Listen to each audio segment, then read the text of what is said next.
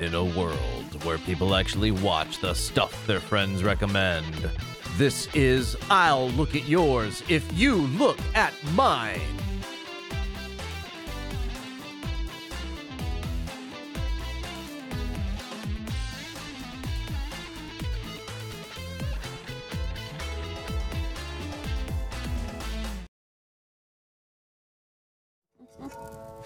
Don't worry, I can cook. It doesn't matter if you can cook. Calcifer only obeys Master Howl. That's right, lady. I'm not taking any orders from you. Bleh. Oh, there's my hat. That's better. All right, Calcifer, let's get cooking. I don't cook! I'm a scary and powerful fire demon. Blah, blah, blah, blah, blah, blah, blah. How would you like a bucket of cold water in your face? Or maybe I should tell Howl about our bargain? Oh, stupid me. I never should have let her in here. So what'll it be? That's right. That's a good fire. Here's another curse. May all your bacon burn. Calcifer's doing what she says. I think I'd like some tea, too. Do you have a kettle? Sure. Hey, what are you doing? Don't get the kettle. Whose side do you want anyway? Marco, what are you doing? Huh? Master Howl, the King's messengers were here. They said you have to report to the palace as both Pendragon and Jenkins.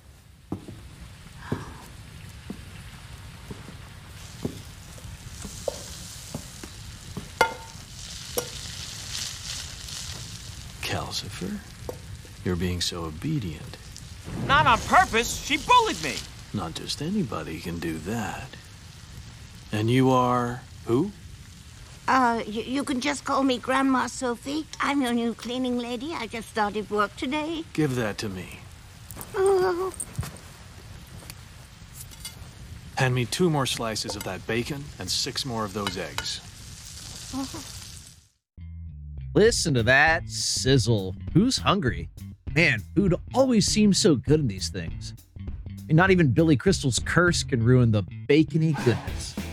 Fun fact, Billy Crystal turns 137 years young this Halloween.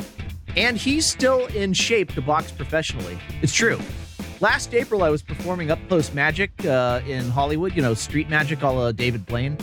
And I was thoroughly pummeled while trying to steal Billy Crystal's watch. Hell of a left hook. Greetings, lookers! Welcome to this edition of I'll Look at Yours If You Look at Mine, the podcast that's 1 part movie discussion, 1 part game show where we never know what we're watching next.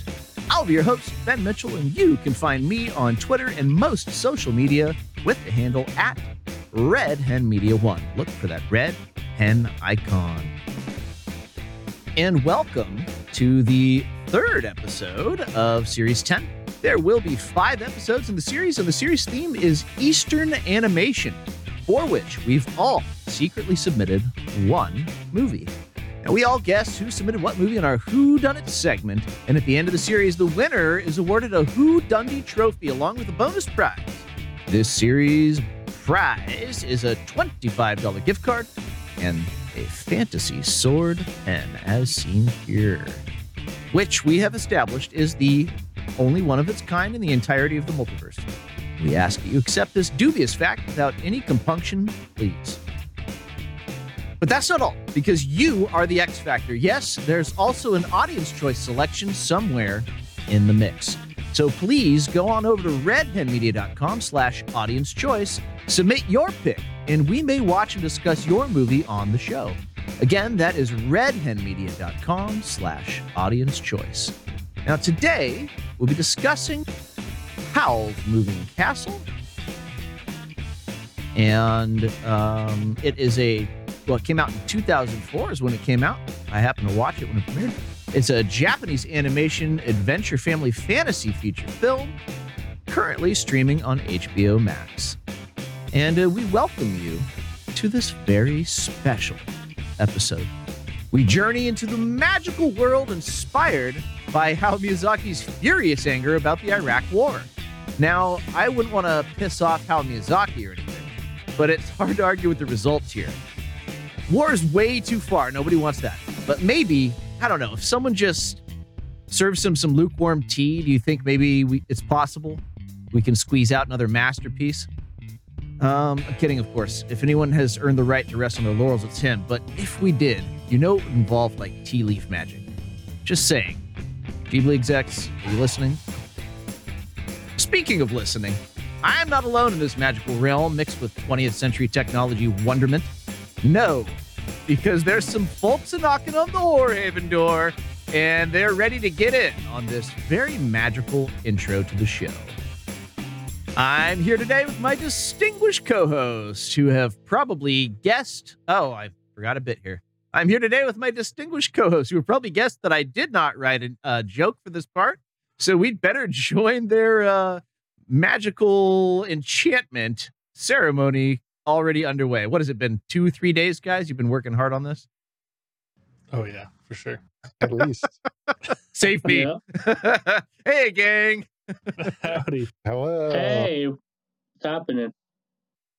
Just continuing on with this magical intro. With us today, the provocative one, Mr. Devin Schwartz. The game is on. Indeed. And my good friend, the incendiary James Pepe. It's me, James. And I have to say, I think this is the first movie I've ever seen with a manic pixie dream boy. Oh, I think first one you've noticed. It probably is. Yeah. Yeah, at least. Yeah. Maybe. Yeah. Yeah. It's now you're not gonna, now you're going to see them everywhere. Watch. Yeah, right. You won't be able to not see it now. Speaking of manic pixie dream boys, we're also joined by the irrepressible gentleman, Jim Scott. Hey, Jim. Hey, and greetings, channel listeners and friends. Happy to be here. Happy to have you. Okay, guys. Let's start off by checking today's headlines. Extra, extra, extra, extra, read all about it. All right, let's start off by checking today's headlines, starting with Mr. Devin Schwartz. What did you find in the news today? Yeah, I got a short little one for you. This is just a column on page 4, not front page news or anything, but it said anti-war propaganda accidentally tells thrilling fantasy love story. Yeah, right? Dead on. Exactly, sir. All right, James Pepe, did you find anything interesting in the news today? I did. I found this. I feel like we're on a theme here, but I found this headline that said, "Wait, is this movie about a war?" That was the headline. Good one. Yeah, the penny dropped. Yeah, right. Somewhere in there. So hard to connect. What are all these All airships about? But just tell me more about Hal and this girl. And what did you find today, Jim Scott? Yeah, so I found an interesting article that talked about the inspirations behind this movie, but what really piqued my interest was the headline, which reads as follows. One good acid trip doth a great story make. Yeah, seriously. Yeah, I was talking about Miyazaki's tea earlier. Maybe they were putting something in there that we don't know about. Ayahuasca, perhaps. Yeah, right. Indeed. All right. Buckle up. It's going to be a hell of a show. But before we get into the actual conversation, we better give it some context while we sip our ayahuasca tea. We're going to do a little segment that I like to call the rundown. You started on that rundown yet? Oh, this is just something I'm taking a break with. Oh, we'll get back to the rundown right now. Okay, great. Hey, you know what? Do you have a rundown that I could take a look at just so I know what type of rundown you're looking for? Just keep it simple. Keeping it simple, that's what I'm doing. But I am working hard on this one, real hard. You're working hard on this? No, not too hard, not harder than I should. Right. I mean, why work harder than you should? No, Jim, from The Office, our boss, Charles Miner, just demanded a rundown, and Promise there's an order of business here. Jim from The Office just handed the dossier to our very own James Pepe. So let's see what Pepe has for us on Howl's Moving Castle. So, Howl's Moving Castle, like Ben said, is a 2004 animation, action, adventure, adventure family movie. It's rated PG, got about a 2-hour runtime. Director Hayao Miyazaki. It's a Studio Ghibli movie. He was also the writer.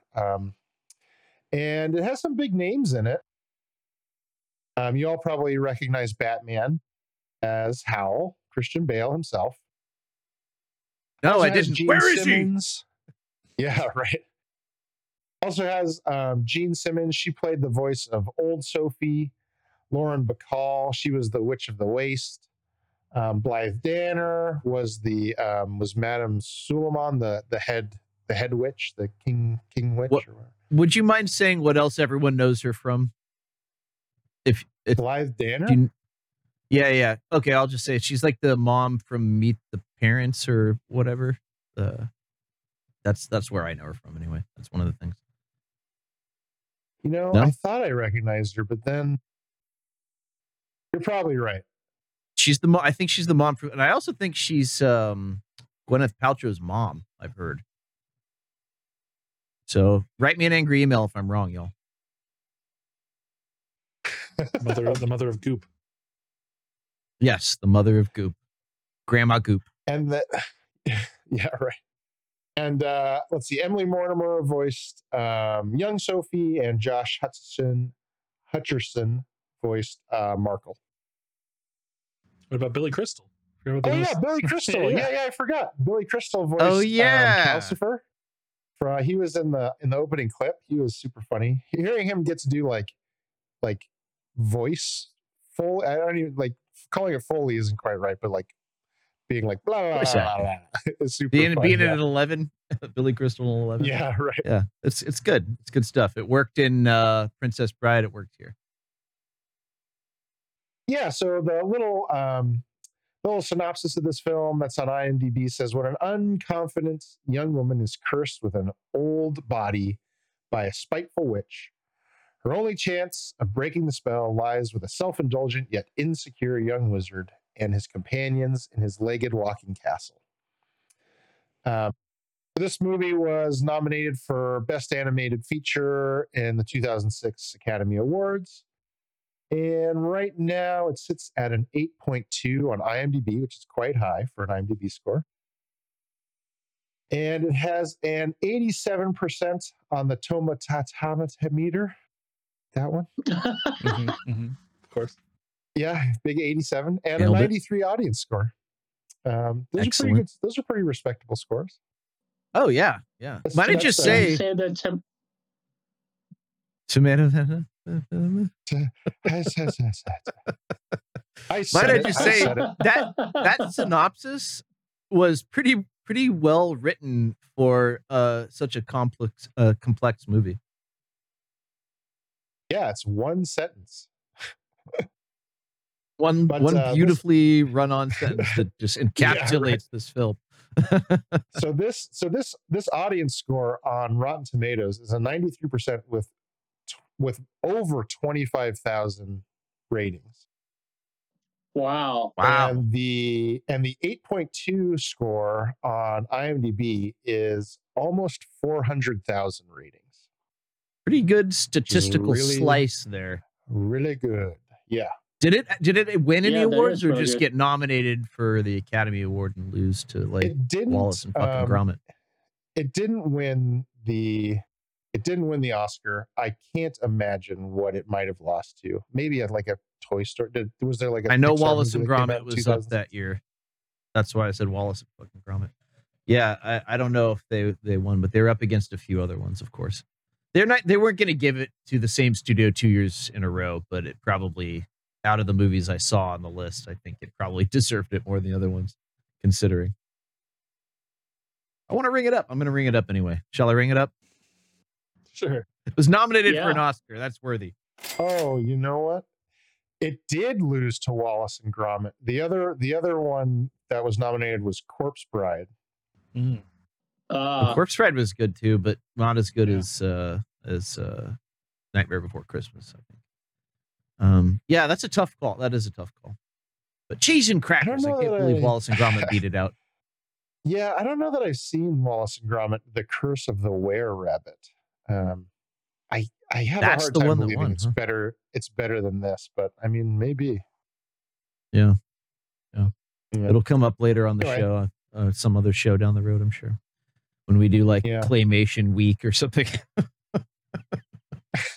Yeah, right. All right. So with all that being said, it's time for the Recreation Rundown. Woo! Don't you mean Rundown Recreation? I'm sorry, Rundown Recreation. Jesus, you're rubbing off on me, Ben. Jeez. Stop following my lead. Here's your sound drop. Yeah.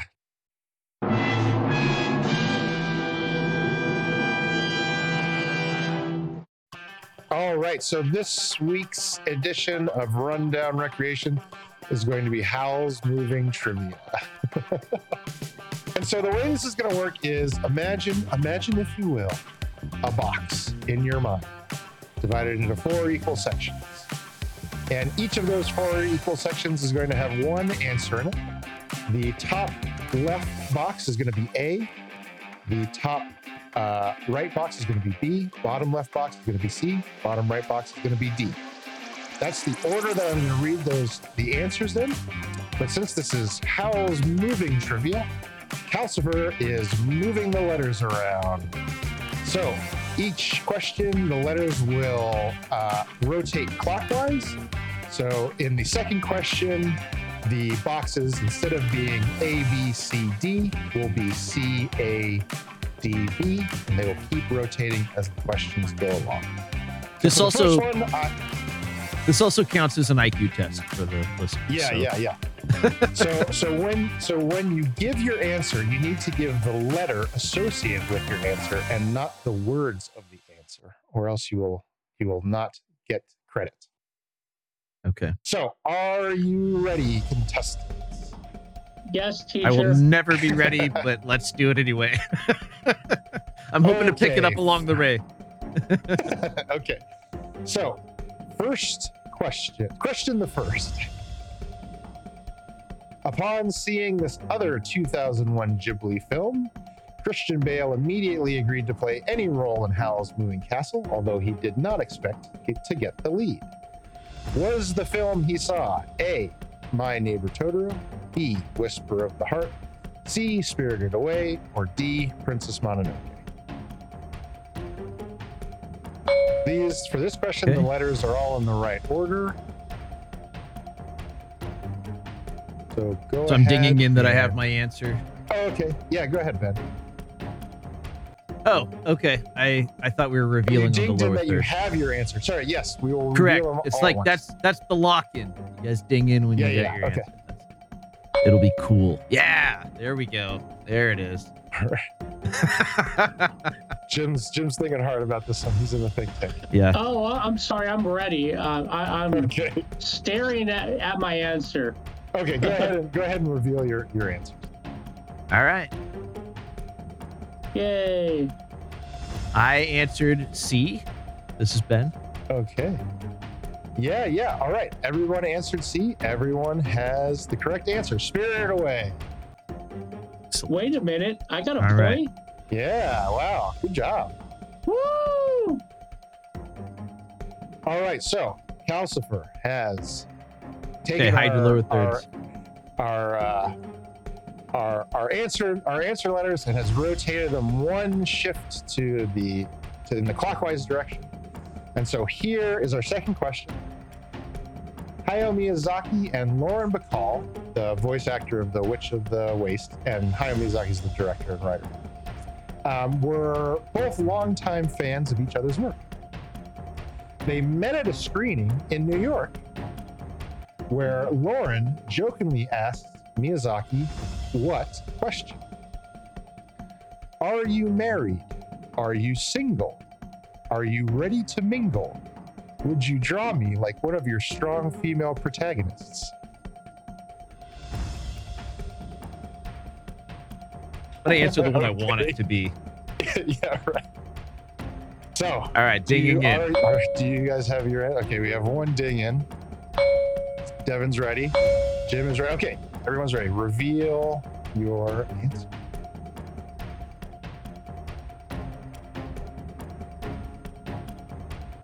Okay, so Ben has A, which corresponded this time to "Are you single?" Devin has C, which corresponds to "Are you married?" And Jim also has A, which is "Are you single?" The correct answer was C. Are you married? Excellent. Can I just say that I thought what I was answering was not the one you I thought it was the one that was supposed to be D or something. Anyway. All right, proceed. I got this. All right. On to question All 3. right. Calcifer has rotated our answers one more time. This film is based on what? Hide your lower with third the there, same Devin. name. Sorry. So this film is based on what with the same name? An earlier movie, a manga series, a novel, or a telenovela?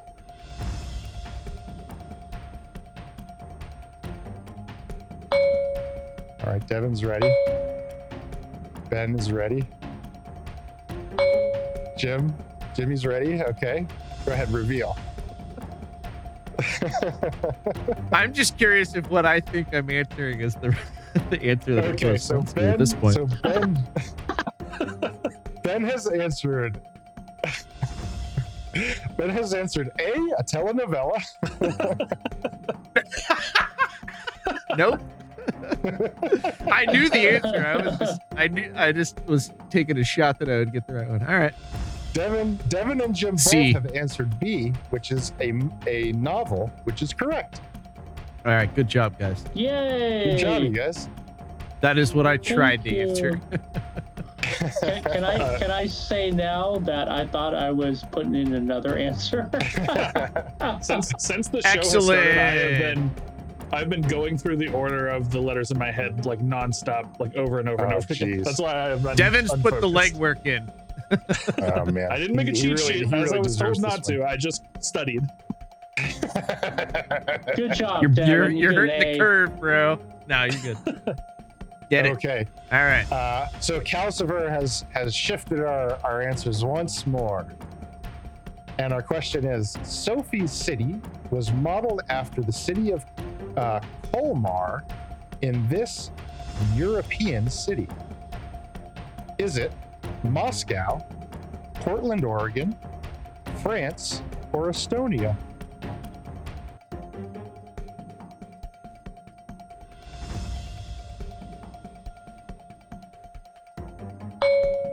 All right, Jim's in. Ben is in.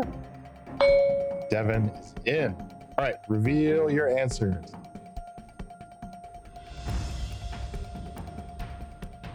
All right, Ben has B for Moscow. Indeed, a European city. Duh. I didn't Great. get. Oh, this. Favorite Pokemon recreation stuff. Devin has A for France, and Jim has D for Portland, Oregon, another well-known European city. So, Devin, another point. Thank you. France, yes. I meant to put France, but I didn't know where the castle moves. Yeah. Okay. Calcifer got me on that one again. So, question 5, Calcifer has twisted our answers once more. Here we go. In the novel, the Black Door actually goes to Hal's homeland, a homeland which he shares with his voice actor. Is this homeland Boggy Bottom, Wales, Scratchy Bottom, or Pratt's Bottom?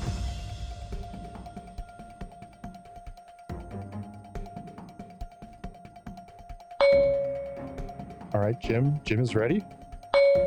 Devin is ready.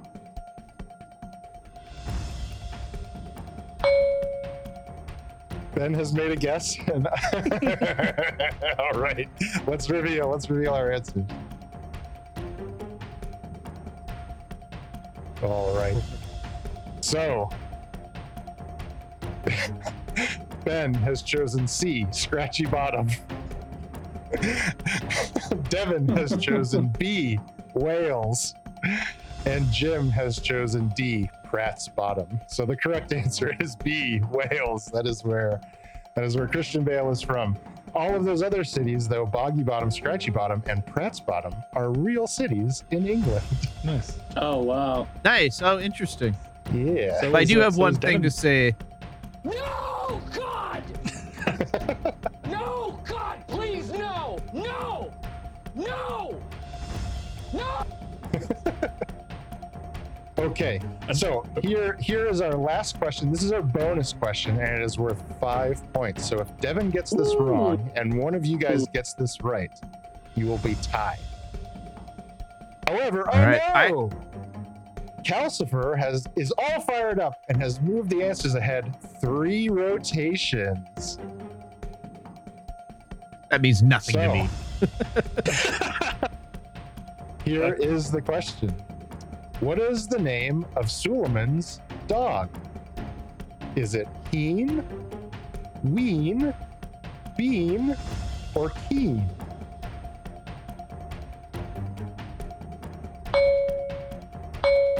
Oh, Ben and Devin in. What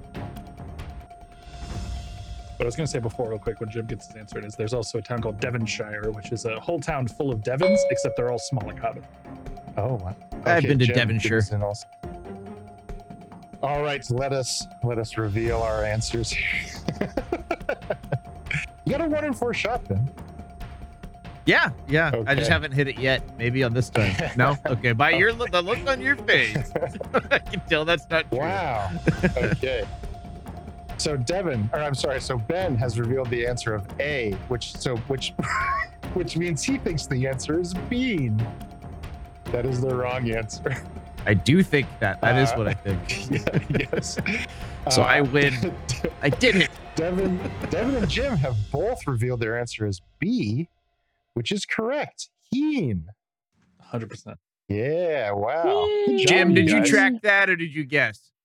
I got to know. No, I tracked it when he said it moves 3 spaces. I pictured it in my mind, and then I repeated. And then when he said the answers, I was like, I think it's this answer. And then I retracted to make sure I was right. Yeah, because in question 5, the letters were back in their original position. Yeah. Right. Oh, I thought that's what you were doing with question 6. Yeah, I got boiled by the branch question, so I was like, and I knew the answer. All right, thought it was branch. So I was like, I better come correct on this one. All right. Well, I think Calcifer is done screwing with our trivias for tonight. So that was Rundown Recreation Howl's Moving Trivia.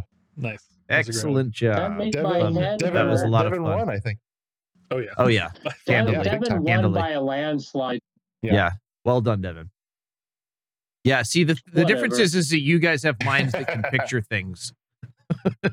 Do you guys want a mid-series score update with the Rundown Recreation? Yeah. No. So No. I'm in first place, clearly, Of course. with 15 points currently. Nice.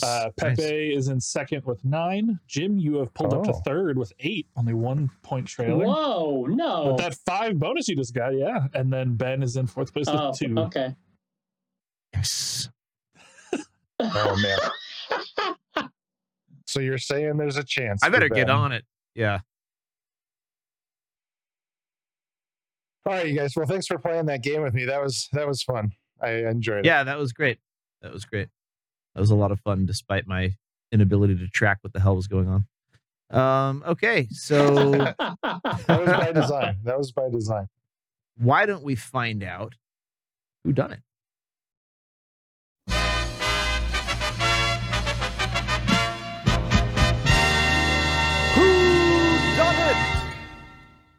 We've reached the segment where we guess and reveal who is responsible for this week's submission. Winner with the most correct guesses at the end of the series will win a Who Dundee Award. Our current suspects include Devin, James, Pepe, and Audience Choice. So, Jim, as our reigning champ, you get to guess first, my friend. Man, the field is narrowing. The field is narrowing, but this is such a hard thing to guess because all three of you, I mean, it's good that Ben's out of the running for this one. All three of you have talked It is good. extensively about how much you love Ghibli movies. So I feel like you guys are so close, it's incestuous who it could be, right? Oh, jeez. Because Wow. it could be any of you. Could be any of you. And I've gone back and forth between you, Pepe, and you, Devin. And I was trying to gauge like your nonverbals during this one. And there were tells for both of you. And only one of you could be the one. So I'm just going to stick to my original course and vote for you, Pepe. You submitted this movie. All right. Okay.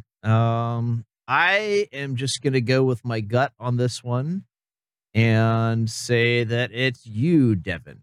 You, I know this is one of, you also like Ghibli movies, and this is one of your favorites. So I think it might be you this time. But clearly I'm wrong. Tell me who really done it, Mr. Devin Schwartz. Yeah, this continues to be, I feel like this whole season, it's so hard to tell what, this whole series, it's also hard to tell which one is the audience choice, because is it going to be, one of the most popular ones that everyone talks about, like Howl's Moving Castle, or is it going to be one of the like deep cuts that people don't really talk about that, someone out there wants us to look at and see. But I think most of our audience picks so far have been the latter there. They've been more, oddball choices, or at least, things we might not have picked naturally. So I'm going to go with Pepe for this one because I think it is very likely. And he was very enthusiastic about the rundown. I think that's a sign. So not that he audience isn't choice. always. You think it was Pepe? Yeah. I think it's Pepe. Okay. What Pepe? were the other audience picks that we had? We had Equilibrium. Good Yeah, question. We had another Good one question. besides Yeah, that? and Never Ending Story, We've which had isn't necessarily Never odd, Ending but it's Story. certainly a deep cut, I would say. But personally, for me at least, it was a deep cut. Well, for people of a certain age, it's not a deep cut. Yeah, That's true. Yeah. So Pepe, Okay. Devin's pointing the finger in your direction. Where are you pointing the finger? Dude, I'm getting double fingered here, guys. by Yeah, you Jim are. and It's Devin. two. Are you gonna vote for yourself and No, make some other? I won't vote for myself. Well, imagine the crude joke you could make if you did. Oh, that's true. Triple finger. Yeah. That's what they show up for here, Ben. My dirty jokes. That's why I'll allow it this one time. Oh shit! This one time, man. I'm on thin ice here. That's right. That's right. So I've been hemming and hawing over this between Devin and audience choice. The reason why I think this might be Devin is because despite it being very long and despite it not having like a I don't know how you call it, like real solid storyline, like a real sort of like firm thing A, then thing B, then thing, like a real like. Oh yeah, that's not real, how like, Miyazaki writes. Plot beats, Yeah. He just writes from one end to the other. It's very unusual. It might be Devin just because I think he might have a little crush on Hal. I think that might. Who doesn't? That's true. He's a moving He's castle. He's very crushable. He's very crushable. But yeah, especially if you stand in the moving castle. Yeah, right. Yeah. Careful, Hal. So no one's as far as I remember, no one's guessed audience choice. So I'm going to hedge my bet and guess audience choice. But I think Wow, I wouldn't be interesting. surprised if this is Devin's. I wouldn't be surprised. Bold move, Cotton. See how that works out. Yeah. Okay. We'll see. So I mean, it's taking a shot here. spotlight's still on you because you still have 2 guesses, I believe. So Yep. So James Pepe. After all that hemming and hawing, was it you? It was not me. No.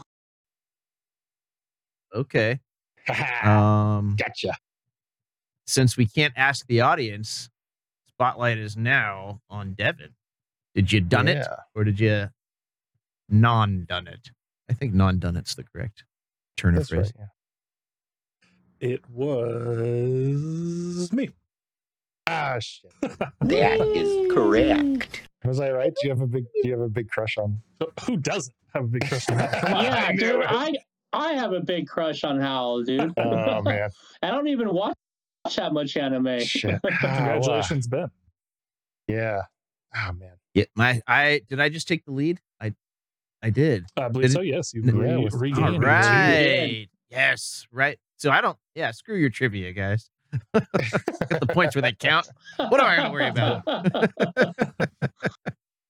Excellent. All right. Cool. Well, that was a fun little round of who done it. Now that we know who done it, it's time to ask Devin why done it. You say you got some explaining to do. Okay, Devin. I know it was probably a tough decision to come up with Howl's Moving Castle for you. What's your deal with this, man? Right. Come on, bro. Explain yourself. So I do want to say one more thing about Hal. I think most people would find him easy to have a crush on, just because like his voice is basically Christian Bale doing like ASMR. Like he's doing this like really like Christian Bale already has like that deep gravelly thing, and then he's doing like an even deeper gravelier voice for Hal. It's like, yeah, who wouldn't be into that? But this was an easy pick for me just because this is easily my number 2 Ghibli film. I don't think it's ever quite supplanted Spirited Away as my favorite, but it has always been like right there in the number 2 spot.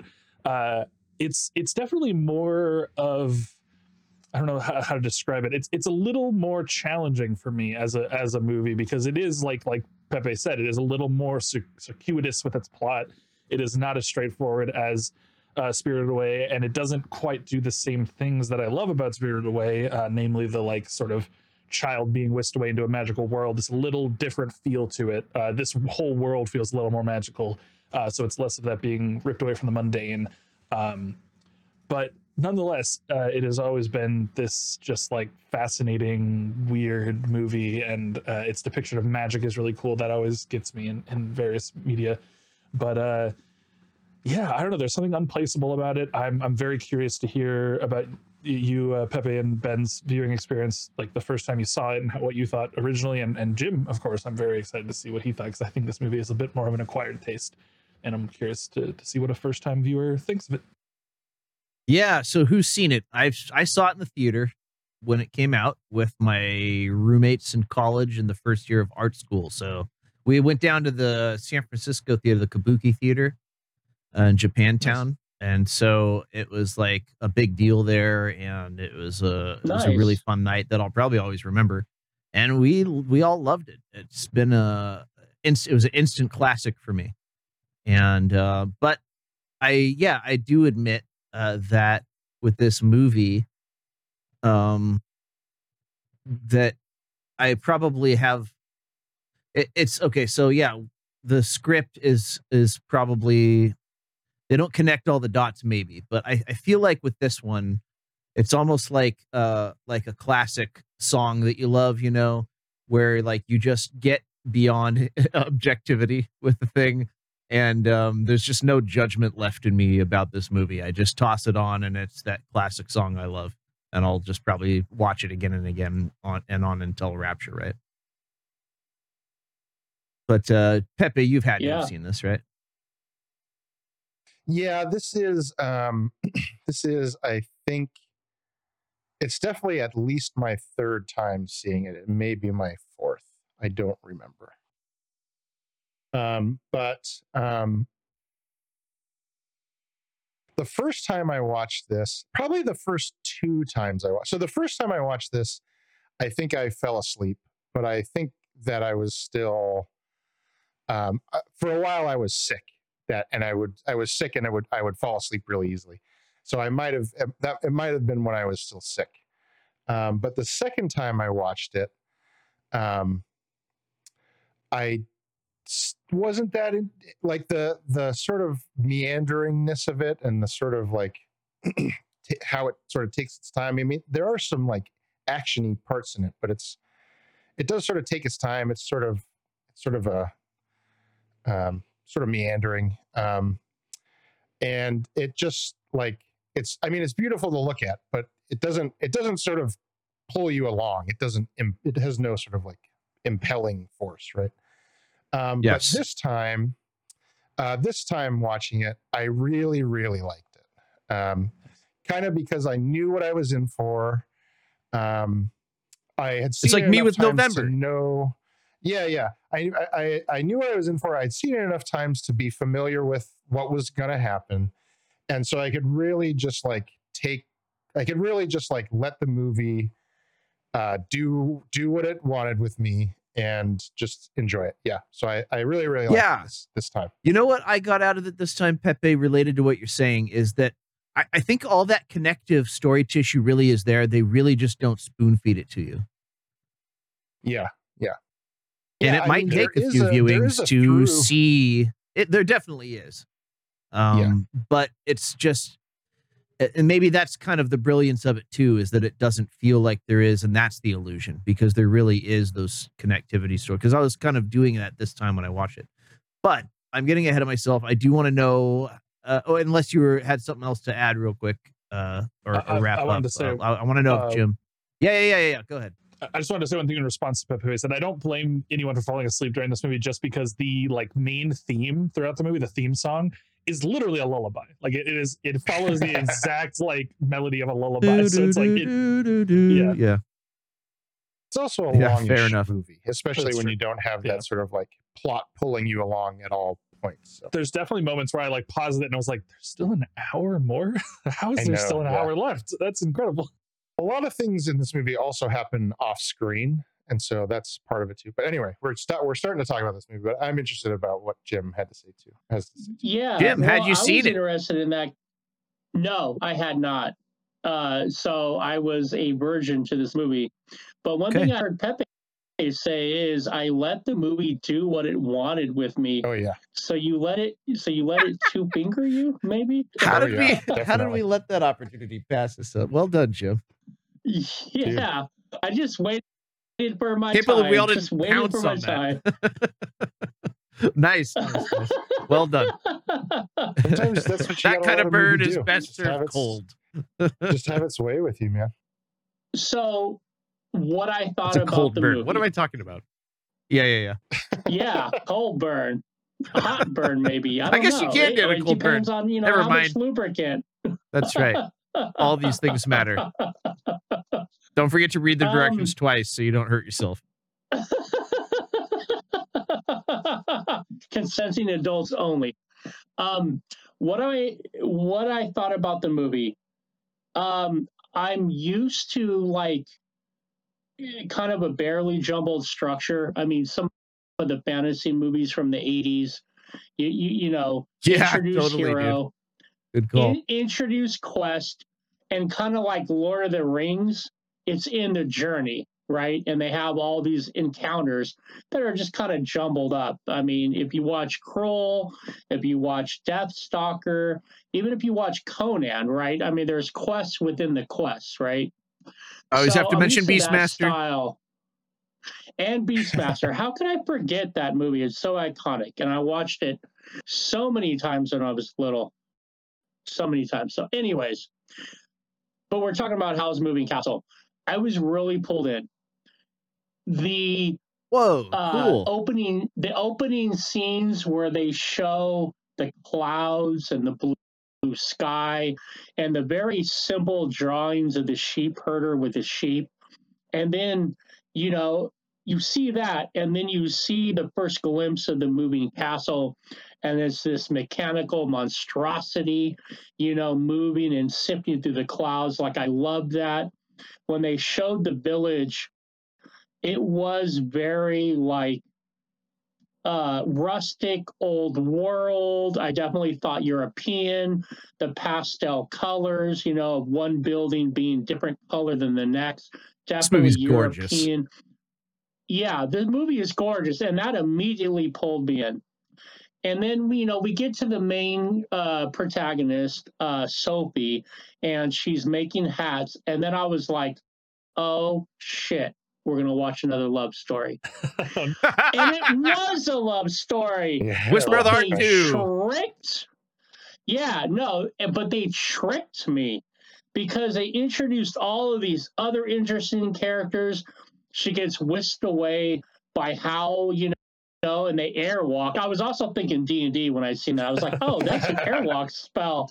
Oh, that's Yeah, this I kind love of when you can spell, do that. right? Yeah. That's always fun. Yeah, They did it quick yeah, too. but They didn't mess around. They got Yeah, to it it. was- They got to the getting at least what the inciting incident, right? Yeah, absolutely. So all these incidents, all these interesting characters from the Scarecrow, at first I was like, what the hell, does he have to do, until you see kind of the recurring themes that kind of surround some of these characters. The Fire Sprite, I think I named him the Fire Sprite. Yeah, and it was the boy that was the apprentice. These characters were really endearing. I very much enjoyed the Yes, movie. they are. And by the time I found out it was a love story, right? But it Too was late. mixed in with all of these other pieces of the recipe. And because there was a lot of witches that they Jim, threw in the cauldron and are you let it saying- boil and bubble. Are you saying you're the movie watching equivalent of a toddler who's learning to eat his peas? He's literally the guy that Columbo is reading the book to in Princess Bride. Oh, He's I like literally- that. he's That's a literally much that better kid. analogy. Yeah, for sure. Yeah. That's wonderful. I love it. I love that you love this. Jim. Except in my childhood, I would be reading the book myself. But Yes, I you, digress yes, on certainly. that. Yeah, I believe it. Yeah, no, I loved this anime, and I think it was this anime. It wasn't Spirited Away. It wasn't the one we watched last week. This was a movie that, like, oh, I get it now. Why Studio Ghibli is so great. Yeah. Cool. Ah, I couldn't be good. more We've pleased. done it. Jim. All I'm right. so excited. All right. Show's over. We're not gonna. We did it. We did it, boys. We did Wow. it. Yeah. The whole series, the whole show has been about tricking Jim into liking Studio Ghibli. All right. So highlights, Jim. What stood out? Okay, Devin, you've got something, but I want to hear what stood out for everyone. I just wanted to use something that Jim said as sort of jumping off point about Sure. how Studio Ghibli and how specifically how Miyazaki tells love stories, and how I feel like they are like so much more watchable and enjoyable, to me at least, than like Western romance stories, because there's an air of believability to it, and they while very like dramatic, there's never like these big confessions of love in the rain. It's like it's not that overly sweet, overly emotional sort of love, except for in the moments where it needs to be, when like the plot is dire and someone, like in this movie, the like admission of love happens when like Howl is like a demon and is like dying, and she's like, you can't die, I love you. And it's like, yeah, that seems like a reasonable thing to say on someone's deathbed.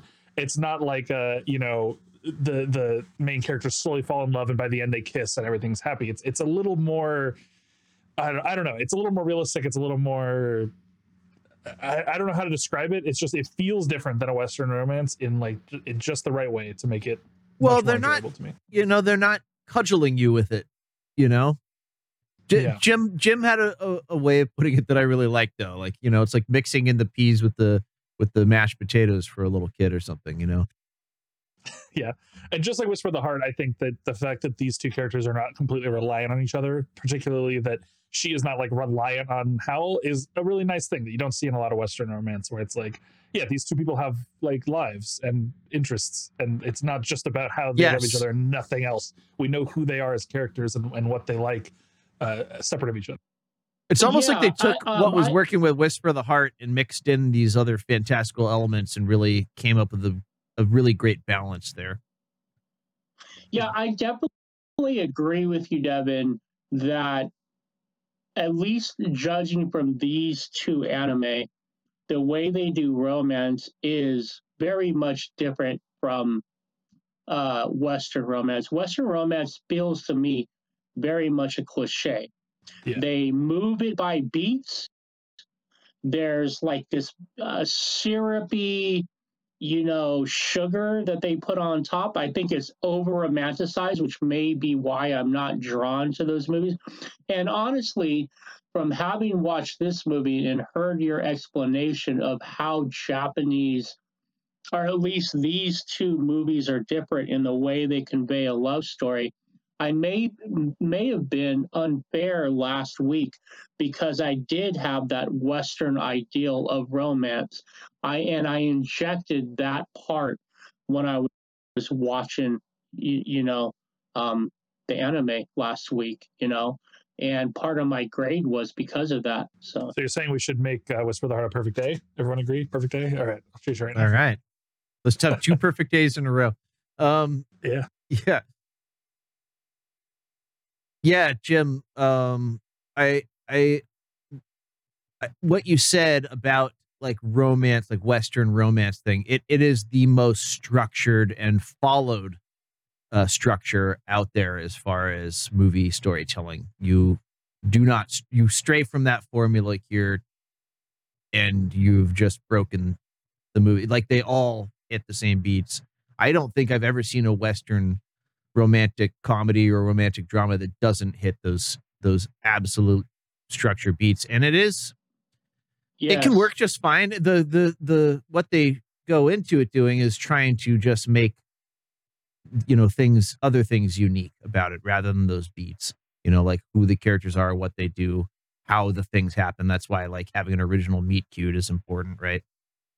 And so that's where they try to like get some kind of variety, but it doesn't always work. Seeing that structure still pulls me out of it, and it can feel saccharine sweet and just like, eye rolling. Yeah, some guy named Billy Shakes wrote a story about teenagers committing suicide 1,000,000 years ago, and now every love story has to be the same in the West for some reason.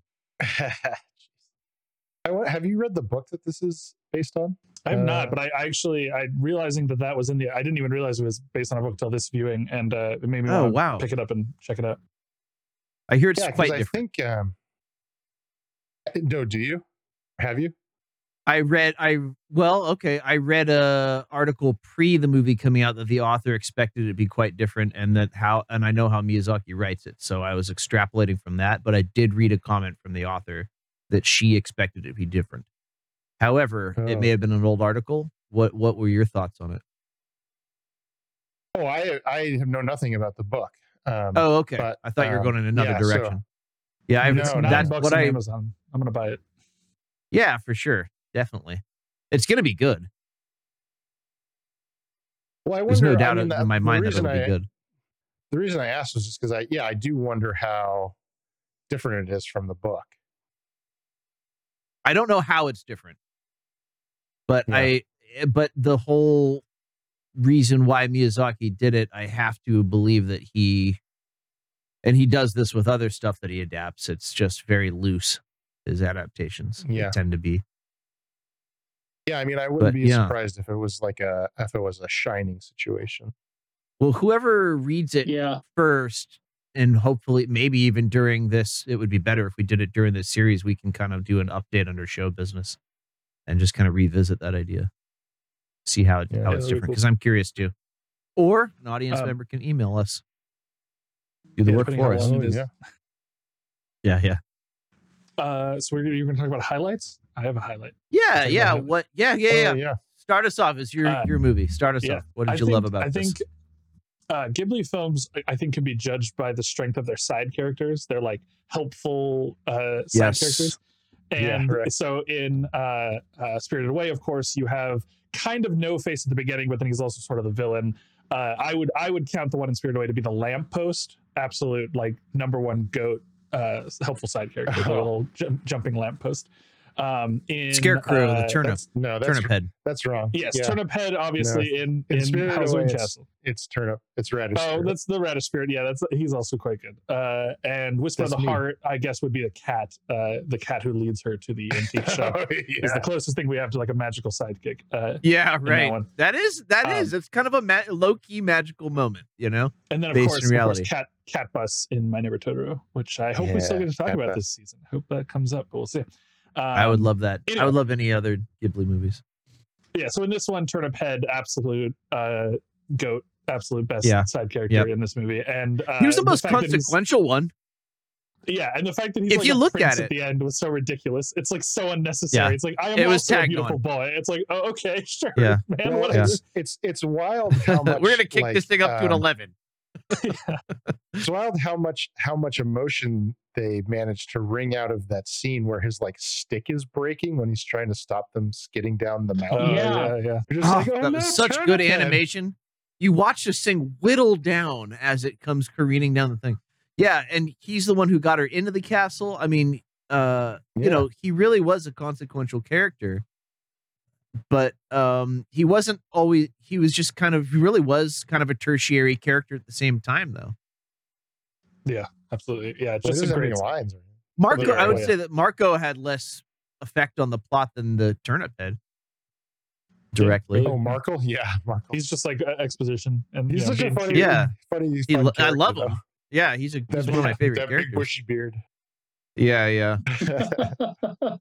This does almost feel like almost like a backdoor like Wizard of Oz. Like if Ghibli did Wizard of Oz, this feels like it's what it would be, just because of like this sort of cast of side characters that help this like main girl, and it's like kind of about her discovering something about herself, and they're sort of just there to help. It's like Even Wizard like- of Oz if Dorothy fell in love with Tin Man or something, or I guess it wouldn't be Tin Man. I guess the wizard. I guess if Dorothy fell in love with the wizard, it would be that this is what Wizard of Oz would be. Your analogy's falling apart. No, I agree with you that there's a lot of elements there, though. I mean, it's not a direct translation, obviously, but even like going in front of the big, powerful, like Solomon, Yeah. you know, Yeah. Madame Solomon was a very Wizard of Oz moment, wasn't it? Definitely. And oh God, I really love how the magic works in this, and I know we haven't been getting clips because we kept getting hit with, you know, copyright infringement notices. So we've been like easing off of that, but it was really tough not to include them because there's so many good moments in this. But that Absolutely. whole sequence where she goes in front of Solomon, so much is going on there. Like, you know, who is Hal? Why is he there? Who knows what in this scene, you know? Like no one's putting their cards down. Everyone knows more than everyone's letting on. It's almost like that movie Maverick, if you guys ever saw that with Mel Gibson. Did any of you see that movie? It was just like Yeah. who could A out long time who could ago. out yeah. I happened to catch a scene of it recently. It was playing on TV. I was like, oh yeah, I remember this was a thing. But what got me about it was that they were all like trying to just outdo each other on, and you never knew who was in on what scheme, you know. So a lot of that, and then just the magic itself. It was amazing. Her like, oh, now you're in this like whole world illusion. The way that water came and the perspective on the camera like shifted, it was so cool, and how they got out of it. And he's like, a lot of spells happened in a quick, short order there, right? And then once he broke out, the way they split off, he gave her invisibility, and the fact that she's just like, you know, has to pilot this thing, never having done it, the ring, and then they split off. The way that split off was done to keep chasing Hal so she could get away, so beautiful. And then the crash landing, what a great sequence, right? That's not even the one I had written down.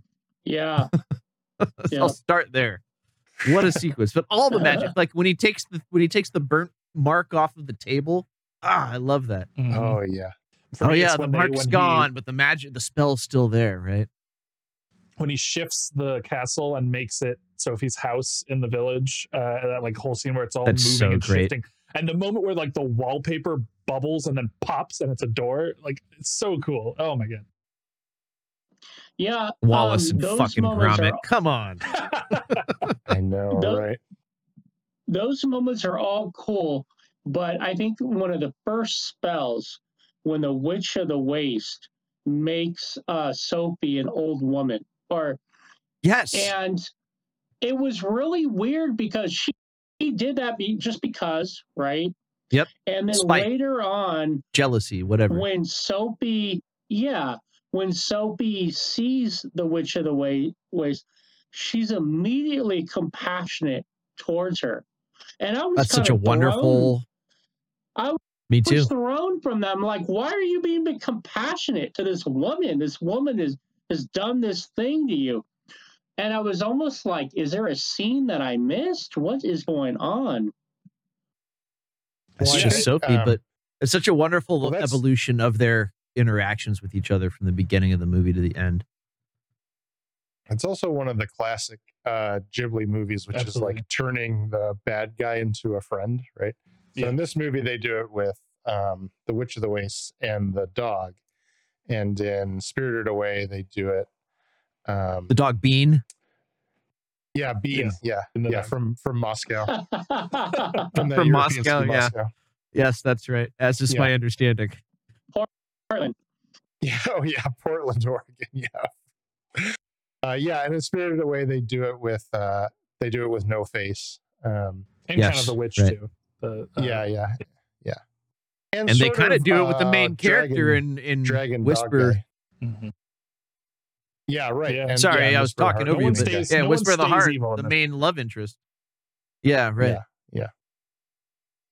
Yeah, so that's. I that's hadn't noticed that classic. before, but that is classic. That is a part of their ever storytelling. see that in a West, like hardly ever, right?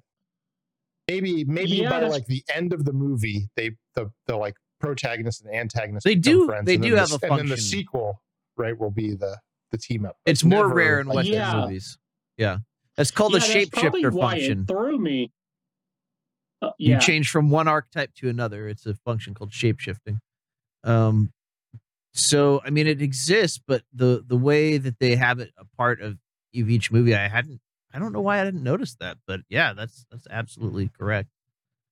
Less done here because it's hard because it's harder to do. It's not easy. It's not easy for the writer to do it well. So, right. Why stretch and do that extra thing, But maybe they are. I also think this movie has a lot to say about old age and like what that means. And I think that's also kind of part of it is that Sophie, like a real person who has aged, has like less time for grudges. It's just like not interested in hating people. I didn't even think It's of like, that. Yeah, I I'm an didn't old think lady of now. that. I don't you're just another old lady who needs help. I'm just gonna She help you. really I don't- does. Yeah. She really does see from that perspective. It's not just an illusion. It's weird how that spell works. But might I just say about what the twist on that, I think in the American side, what we see more often is the good guy becoming the bad guy. We see that shape shifting happening over here, where the where the sidekick becomes the henchman or whatnot, or whoever, the old mentor or what have you. We see that all the time here. And to the point where it's like, it's kind of you groan and roll your eyes these days if they do it almost, Well, hardly anyone making a movie has like two ideas to rub together, Yeah, I shouldn't say that because there are a lot of people out there. Yeah. No, I mean, they're all working in TV now. They're all working on the new Game of Thrones show. Well, I wanted to say some of my highlights too. There's lots of parts of this. Let's get it. Jim will cue you up. Yeah. So I think the first thing that I liked about, or the first scene that I saw that I was like, oh wow, that was really cool, was when the Witch of the Waste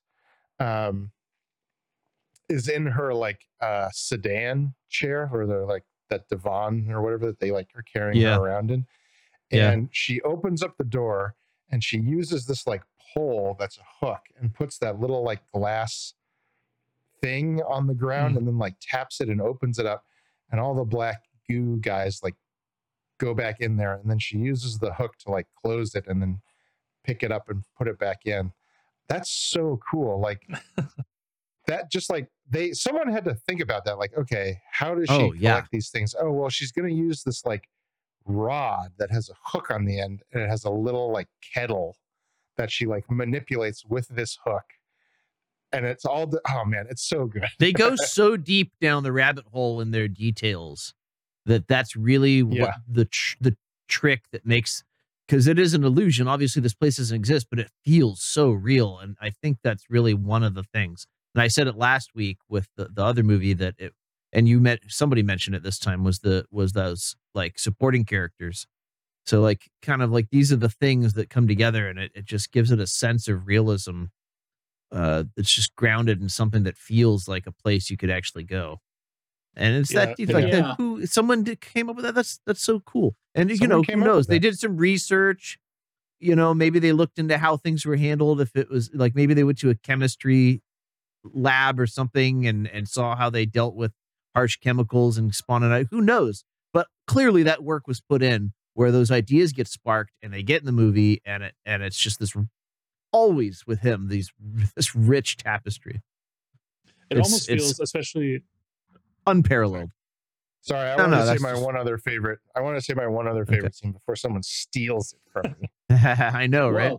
So I'm going to say I can't believe I can't even believe I'm saying this, but I think this movie looks better than Spirited Away. And so I think the best scene in the movie is the scene where Sophie goes into Hal's bedroom when he's sick or when he's sad because of his hair or whatever. And his room is just fucking packed full of just to the like brim shit. But it's not, but every single thing you can see what it is. It's not just like a haze, right? It's like there's every single thing you can look at it and you can see what it is. It's deep focus. And it's like it's specific. Yeah. It's like a shot from Citizen Kane. It's like this deep focus shot with just details crammed in there, and it lingers enough for you to just really go into it. I love that little, like, I don't even know what you call it, like a peacock, like eye clock thing in the background of that scene, and then everything's like jewel encrusted. Clearly has some magical function.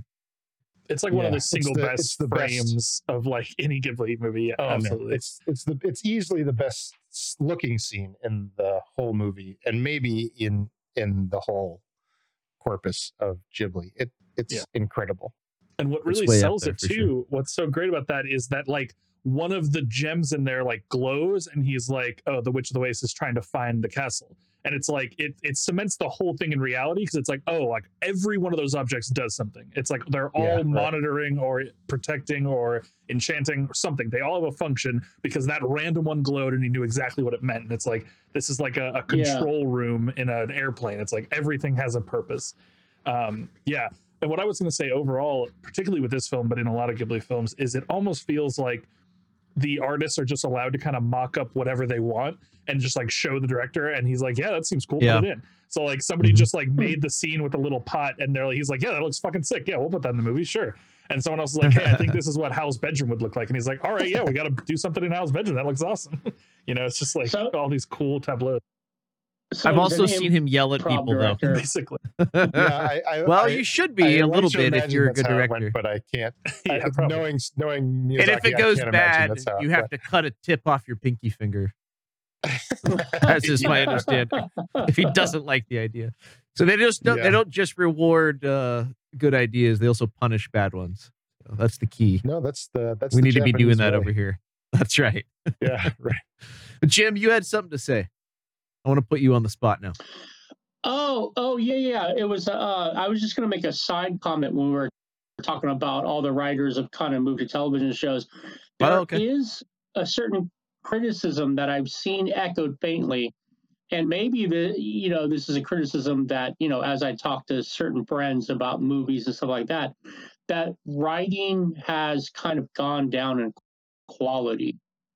And that was just to kind of mirror what you guys were talking about as far as the quality of films and that kind of thing. Gone down in quality in movies or TV or overall? Overall. I think the echoing is overall.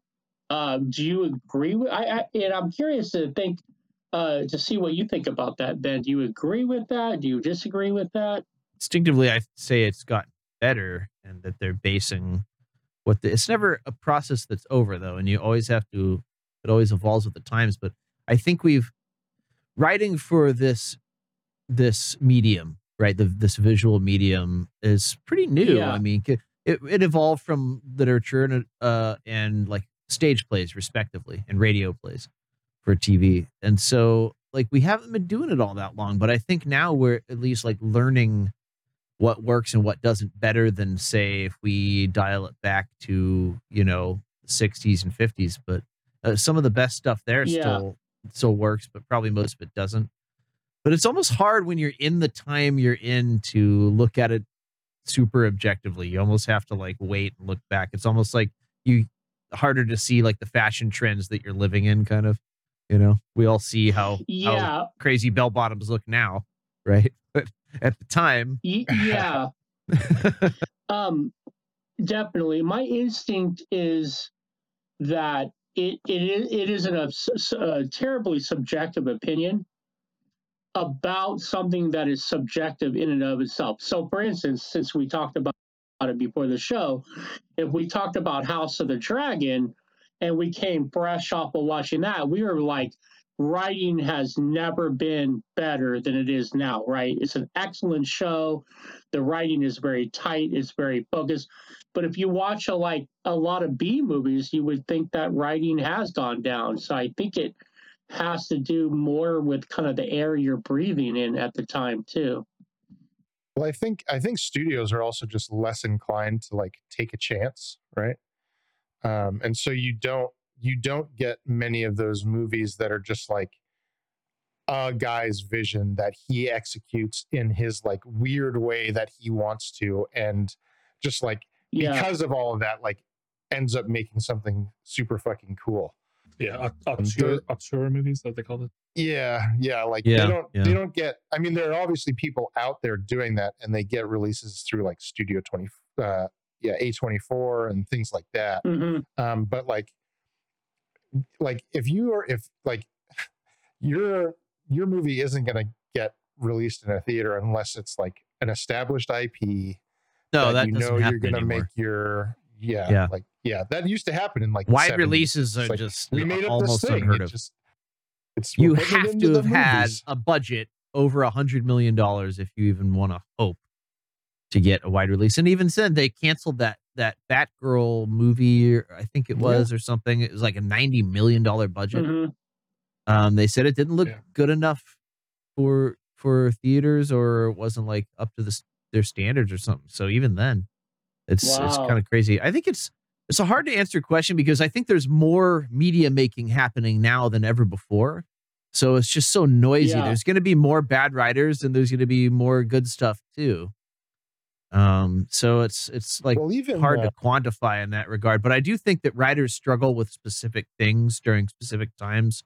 And right now, I think that a lot of writers are struggling to write strong female protagonist characters without becoming like some kind of a cliche. I think that's something that's being struggled with. And I think with also writing like more diverse, like you got your old guard, were just wrote in the 90s, and everyone in the movies was white, as if other races didn't exist. And so they're struggling with like writing characters that are diverse without making them like cliche or falling into these like traps and stuff. So I think that is something they're exploring.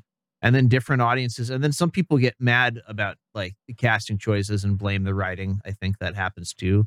So there's probably like a vocal minority out there that's just mad that Ariel's not, a white girl or something. And so they're going to throw a fucking fit online. And they'll just probably say the writing was terrible. And I've heard rants like that. And so I don't know. It's hard to quantify. I say overall, I'm seeing better and better. Me personally, the stuff I like, I feel like just blows away the stuff from 15, 20 years ago. Mostly, there's always exceptions, those things that really stand the test of time. But I think it's media overall is better than ever in my book. One of the biggest shifts that I've seen that I think might trigger trigger some people to think the writing has gone downhill. And it's kind of up to your personal opinion, but the lines between like what is TV writing and what is film writing seems to be like blurring more and more. Whereas things like a lot of MCU movies honestly feel like long episodes of a TV show where maybe the stuff that happens in that movie is not really consequential, but will be in a couple movies when things really pick up, and so that MCU particularly has more of an episodic feel. And then you have shows, particularly recently for me, at least Obi-Wan triggered this, where it felt like it could have been a movie. And it's like, I feel like you could have cut down a little bit and made this into a pretty solid 2-hour movie. And so those lines are kind of blurring, like the way these properties feel. Some of them feel like some of these movies feel like they could have been TV shows, and some of these TV shows feel like they could have been movies. And that's just like, those walls are breaking down. Good point. And the consequences are there's going to be growing pains to figure that out. Well, I think people are just trying to I think one of the forces at play is like managing stakes, right? because even if you're like an established director, like I remember when I think it was Aronofsky released Mother, like no one went and saw that movie, but it was so fucking cool. Like we can argue about whether it's like good or not, but it was so fucking cool and different, right? But like when you like drop millions upon millions of dollars into a movie like that, and you like don't even break even, you know, like Yeah. who the fuck is going to Yeah. tell you to do another one of those, you know, even when you're an established guy like Aronofsky. Yep. So Yep. yeah, He's so, not like, going to the get stakes another are chance just to do too something high. like that. Yeah. Yeah. That's a good point too. Yeah, there's a lot that the whole playing field has changed clearly. Streaming really did change things quite a bit, and that all happened since Howl's Moving Castle came out. And so I think you're also seeing the consequences of that, trying to figure that out and adapt with Studio Ghibli, and they've been struggling too. And they made a pretty big error with that new 3D movie, as far as that goes, and they have kind of struggled to hit the same high as they were hitting around the time that this one came out. I feel like, because I've liked some of their subsequent movies, but I don't think any of them have made the kind of impact that like Spirited Away and Howl's Moving Castle has on the like mass audience stage. You know what I'm saying? Yeah. Yeah. So hopefully they do figure it out, because I want more. Yeah. Yeah. Have we gotten highlights from Jim? Jim, did you give us highlights? Yeah, I gave you one highlight where Sophie was turned into an old woman. I do agree with your guys's highlights. Let me just look over my notes. And some of the magical moments were just in like the mundane, you know, when she has that picnic, when she goes out. Well, let me talk about a magical moment that led to the magic of the mundane, was the fact that the castle, we saw very early on that the castle kind of operated like Baba Yaga's hut. Hell yeah. Where you open a door and depending on the color, you end up in a different place, which kind of suggested that this castle exists at many different places all at the same time, which So is cool. a hell of an ideal. So cool. But Or Haven the Dorgan. point that I was but the point that I was drawing at was when Hal kind of made that one different color for the door that led her into this very picturesque, almost That like was the so sound of the beautiful. music, countryside. Love And that. she said, I've had that as my wallpaper. she says, and she says, I never felt so peaceful before. I think that's a transition where she feels like the castle is a sort of a home. And That's while a we were lovely going moment. through this anime, I was like, well, how come they didn't flesh out her mother? How come they didn't flesh out her life before? Probably because we were on the we had seen Whisper of the Heart, and we've seen all those characters fleshed out. Maybe her life before wasn't really that magical, and by not fleshing out, they're kind of telling you that. I feel like I got a Especially pretty when good it's sense of it juxtaposed to this moment. from what little they showed. And I actually used that mother as an example of a good tertiary character where they just hint at an entire life and personality there really quick. And that whole, like, when she goes in to see her sister in the shop there, and the guys are just falling all over themselves for Letty, Yeah. and Letty, you can use my office. Like, that's such a, it's, it was like a 2-minute scene, but it just shows you like this Right. whole life there. Like, it really does a good job of suggesting that. So yeah, and it probably That's was more. true. You I probably forgot got about that. you probably did get a sense of like, this is her standing, and like, this was kind of her day to day, and she wasn't going to go out and have fun afterwards with the others, and stuff. And that was just kind of it, and kind of ignored, and a wallflower, etc. So yeah, it was probably a pretty good contrast that way. Sort of a And it's- more interesting like telling of Cinderella, right? Yeah. I can see Yeah. that. Yeah. I'm sure that came up when they were.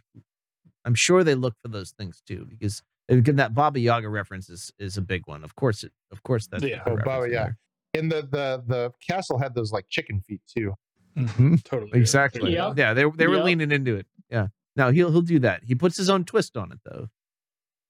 So something that I can jump off from here is there's so many depictions in this movie I think are done perfectly, and one of them, or maybe not perfectly, is a little facetious, but are done in such an interesting way, and again so different from Western movies. So I already talked about how romance is kind of shown, particularly though, even more specifically, how women interact with or men interact with women in this movie is so unique and not, like very non-Western. Where we see in the very beginning she gets kind of assaulted by those two guards who are like being very aggressive towards her and like trying to get her alone, and that is like something you don't see very often in especially like a children's fantasy romance kind of thing.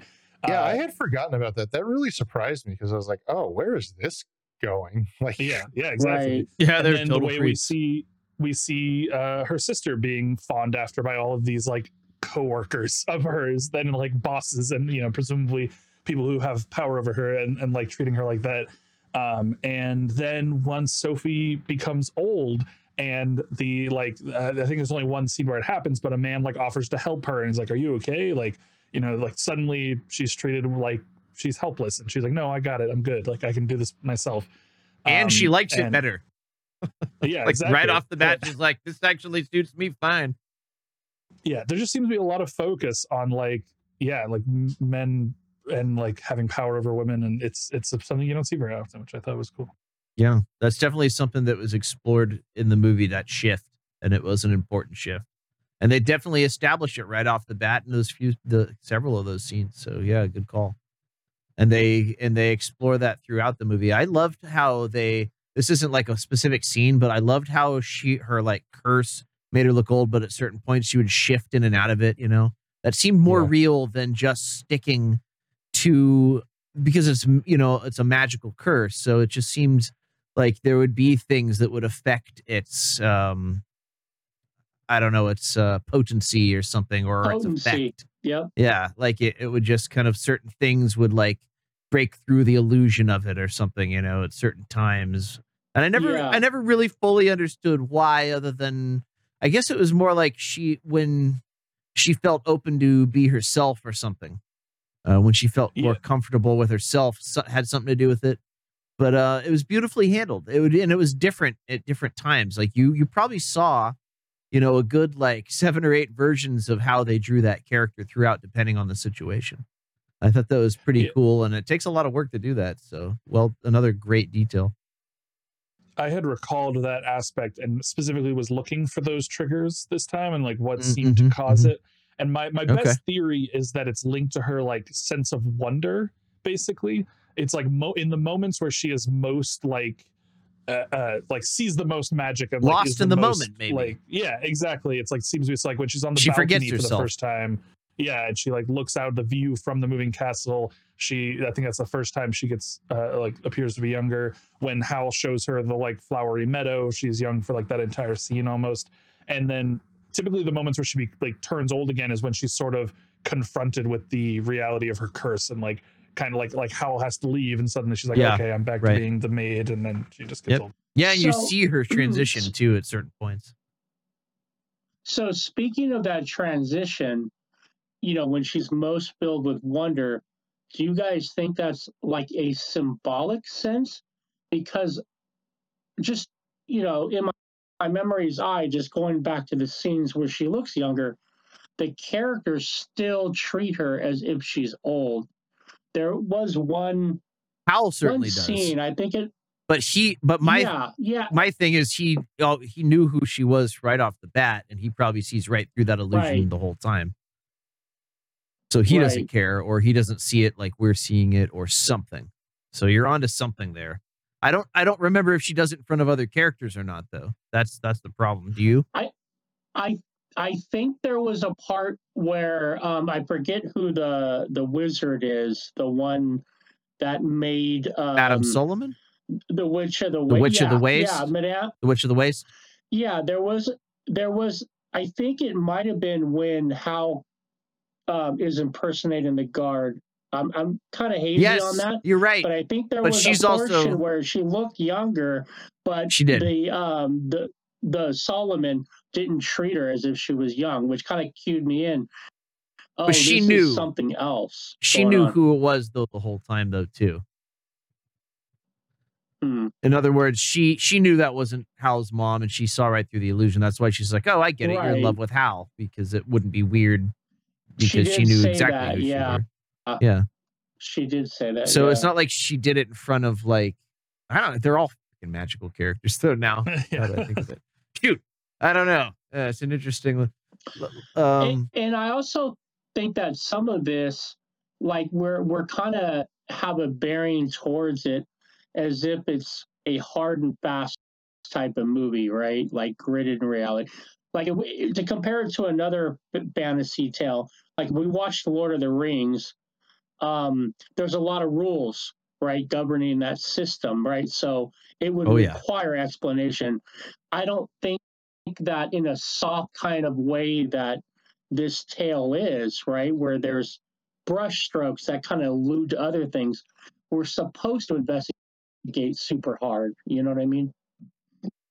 Yeah, I think it's probably implied, but you got to also remember that every time they do that change, it has to be tracked in like storyboards, timesheets, and That's stuff like true. that. They say Yeah. they say in like live action movies, like don't smoke a cigarette, or if you can avoid it, like drink something, because then in every shot it has to match exactly how smoked the cigarette is.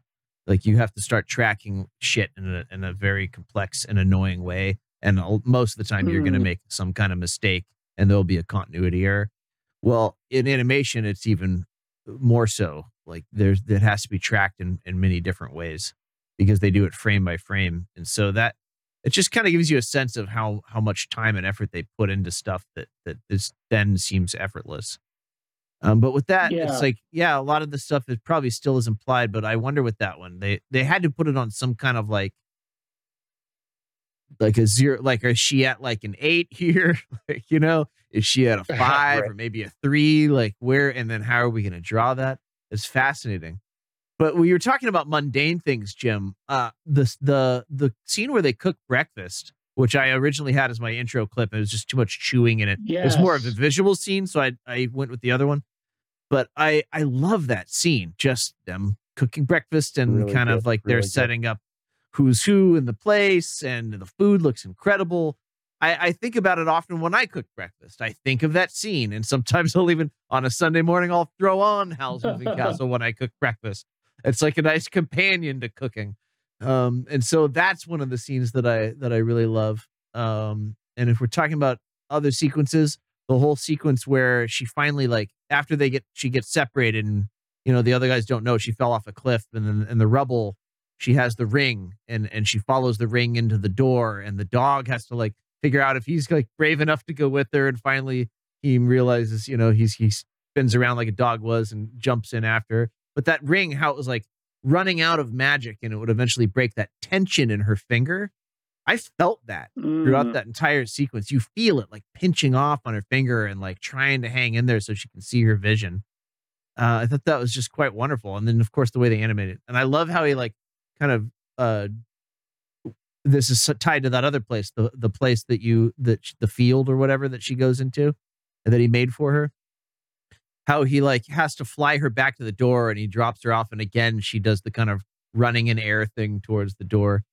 Yeah, that was like more like Featherfall. Made me think of Featherfall. Yeah, it was more like a Featherfall thing. Yeah, that's right. Well done.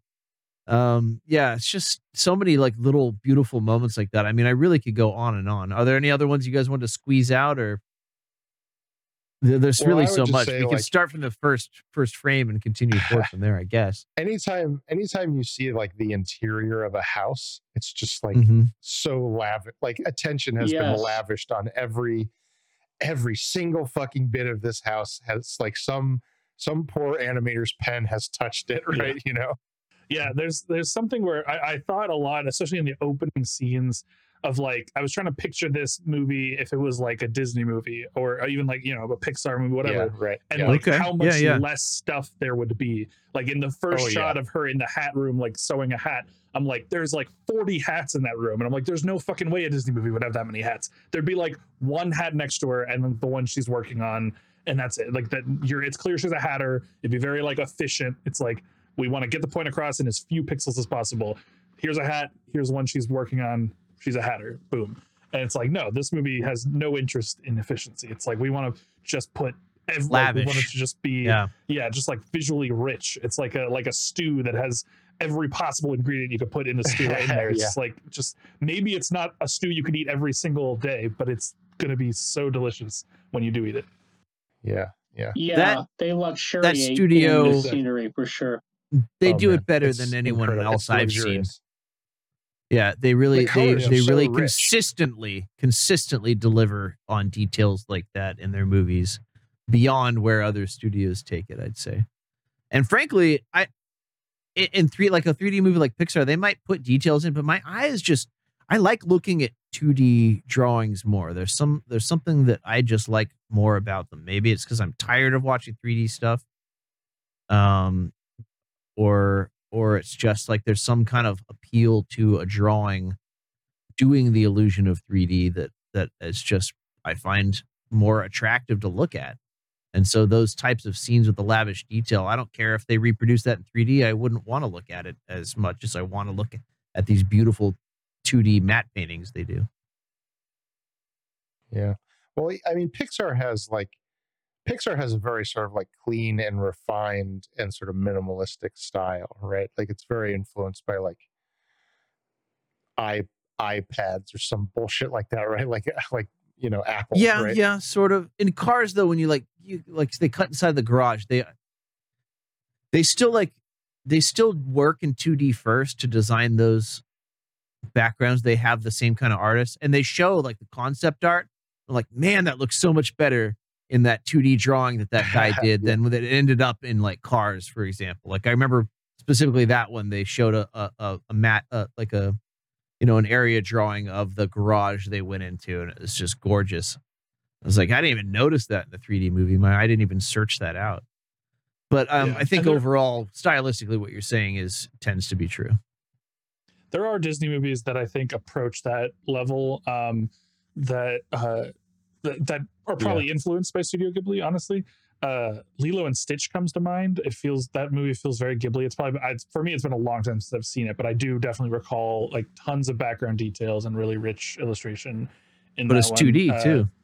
Yeah, exactly. And then for a 3D example, or at least a computer animated, I'm not sure how, it's been a long time since I've seen it also, but Treasure Planet always had really rich. That's 2D, 3D stuff. Composite though. Yeah. So still 2D elements.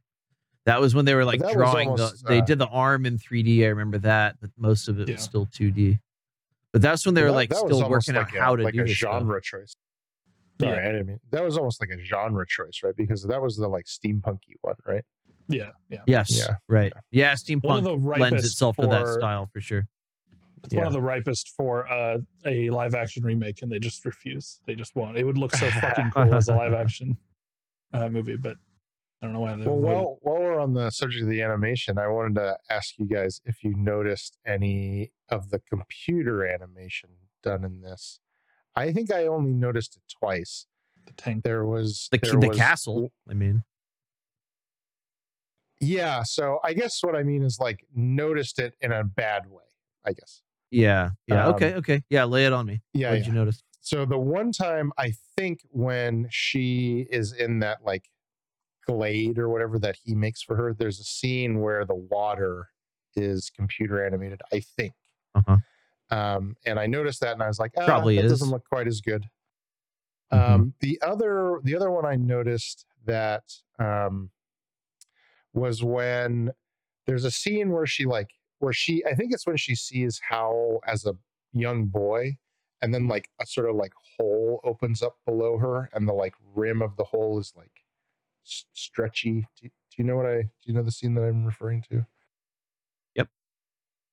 Yeah, that was the other one. That one didn't bug me as much as the water one, but it bugged me in the sense that I thought to myself, oh, that's a computer. That like no one drew that. That had to have been computer animated. They do it a lot with vehicles and stuff like that, and it's things that have to like turn in space. So like you'll see it a lot. It always bothers me a little when I see it. I'll say that, but I really try to be forgiving because I get that that's not where you want to put your budget. And so they have to do it. But I'll say that they tend to do it better and more tastefully than I've seen it done in by other studios and other productions. But yeah, there's parts like that, and I did notice those too. I didn't notice the water one. I'll have to look at that one again. But yeah, it always pulls you out a little bit. Anybody else notice things like the 3D elements they tried to composite in there? I did notice the tanks in one of the like sort of parade scenes were very clearly 3D. Didn't really pull me out, but yeah, it is something I always notice. It's always something that's a little eye catching.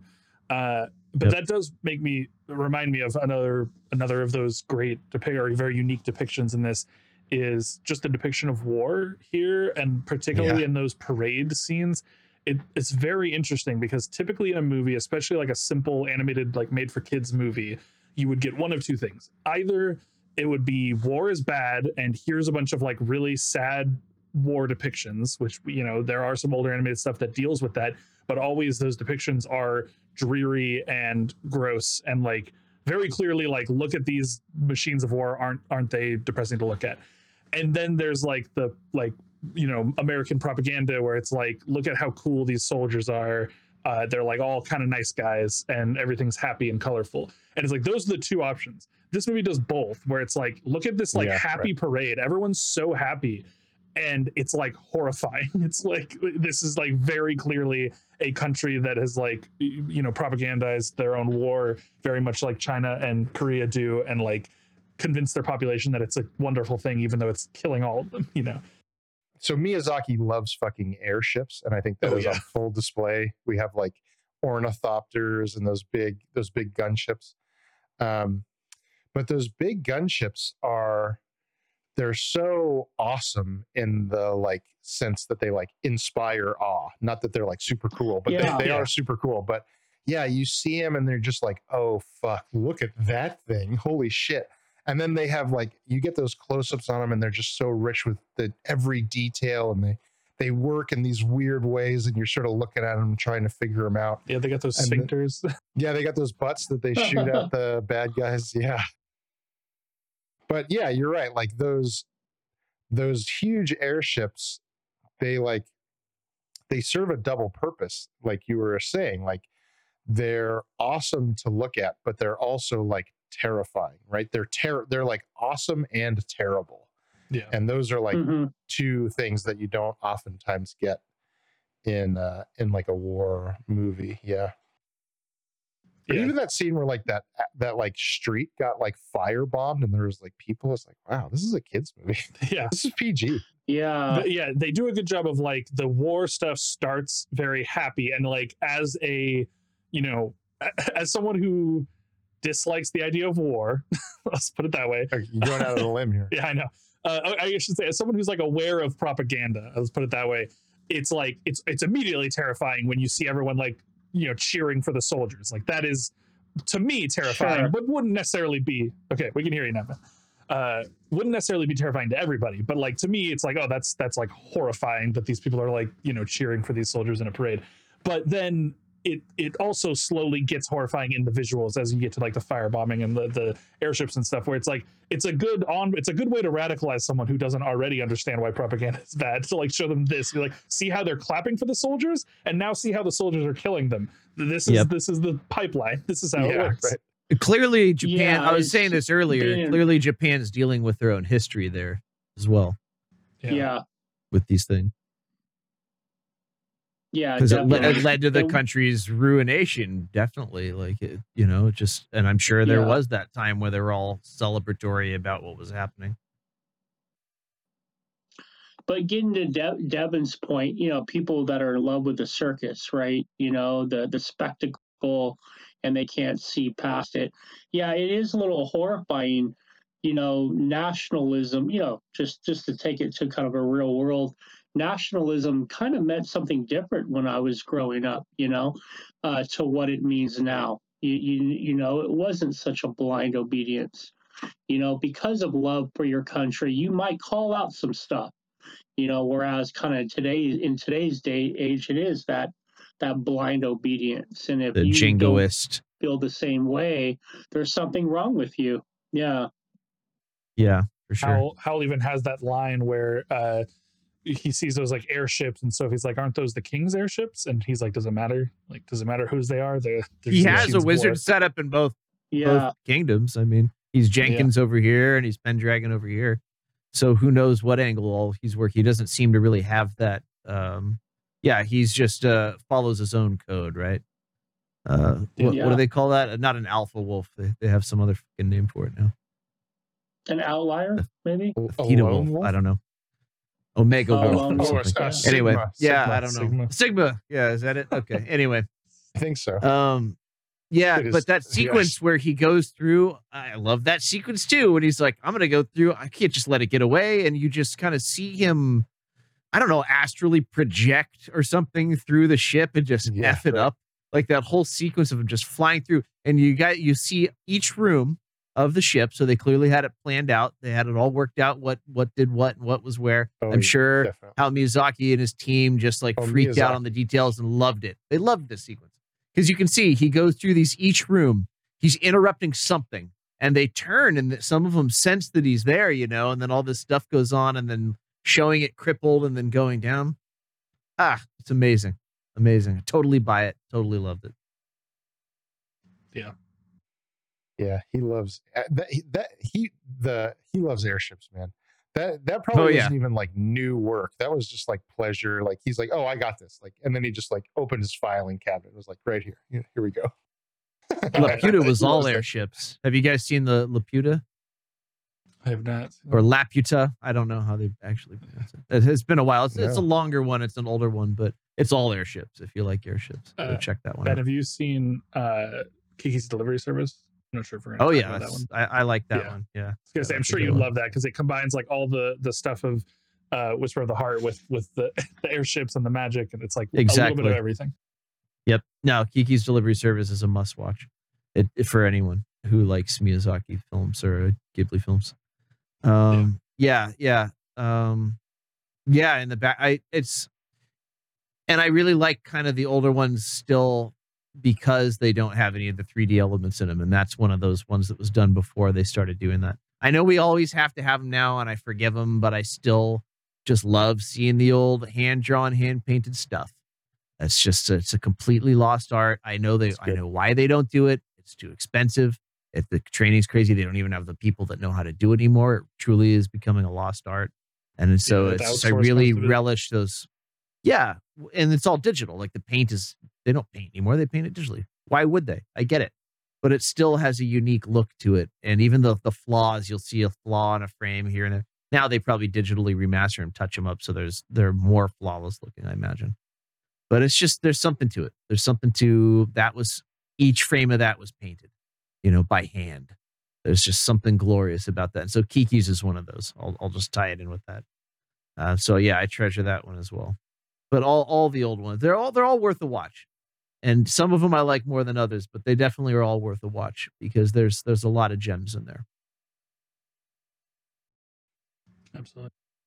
I thought one thing that struck me on this watching that I kind of wondered to myself why I didn't notice it before was just like how brilliant, because like this is obviously a movie that like they want kids that are like, I don't know, probably like what age of, I don't have any kids, so like what age of kid do you think would be watching this, Ben? The character, the Marco, is it Marco? The character's age, Marco, yeah, he's what, like 11? 10, 11, I guess 10, something 11, like that. Yeah. I'd say probably around there would be my guess. Yeah. And so like they have Sophie's character who is like a young character, right? And then she becomes an older character. And so the kids are like, oh, okay, she is my character because she's the younger. She's not as young as Markle, obviously, but she's like the young character. And then the kid sees her become an older character, and they're like, oh, now she's like my mom, or my adult person who's with me. And the adult that's watching is like, oh, that is what being getting older is like. It's shitty, And the adult like remembers, oh, I remember when I was 15 or whatever, and now I'm older, you know. And I just thought that was like such a fucking brilliant way to like take these two like separate like people that are going to be watching your movie together and just like putting them together, you know. I thought that was so brilliant. It was such a good idea. It's like Freaky Friday, you know. Just yeah. It forces you to shift perspective and think about it differently.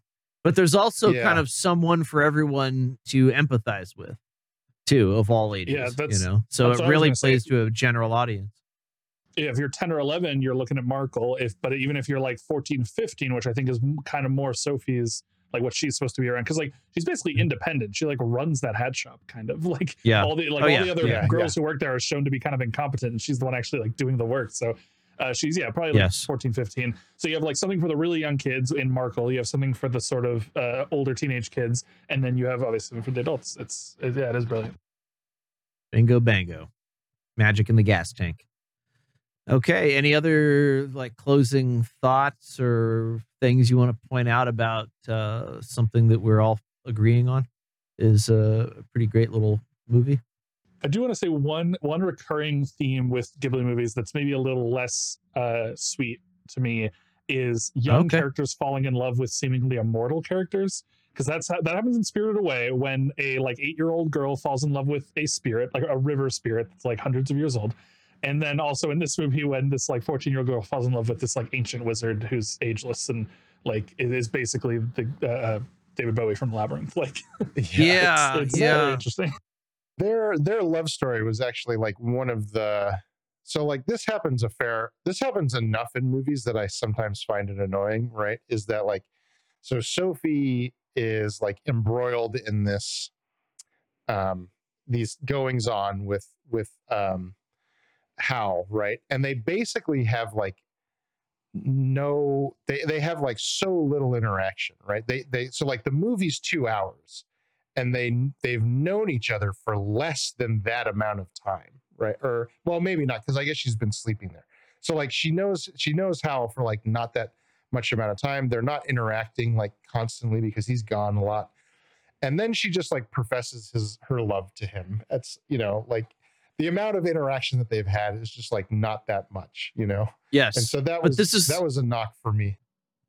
Sure. Yeah, I can see that. A lot of movies truncate relationships like that because of runtime. But if you're noticing it, I think it probably is a legitimate issue. No, they really didn't. Like they really didn't interact that much. Conversation, you know.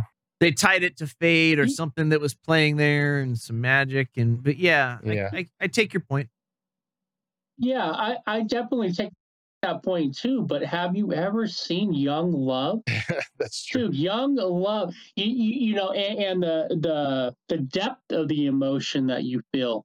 That's true. You know, when you're we talked about this last week too. You're a young teenager. Right.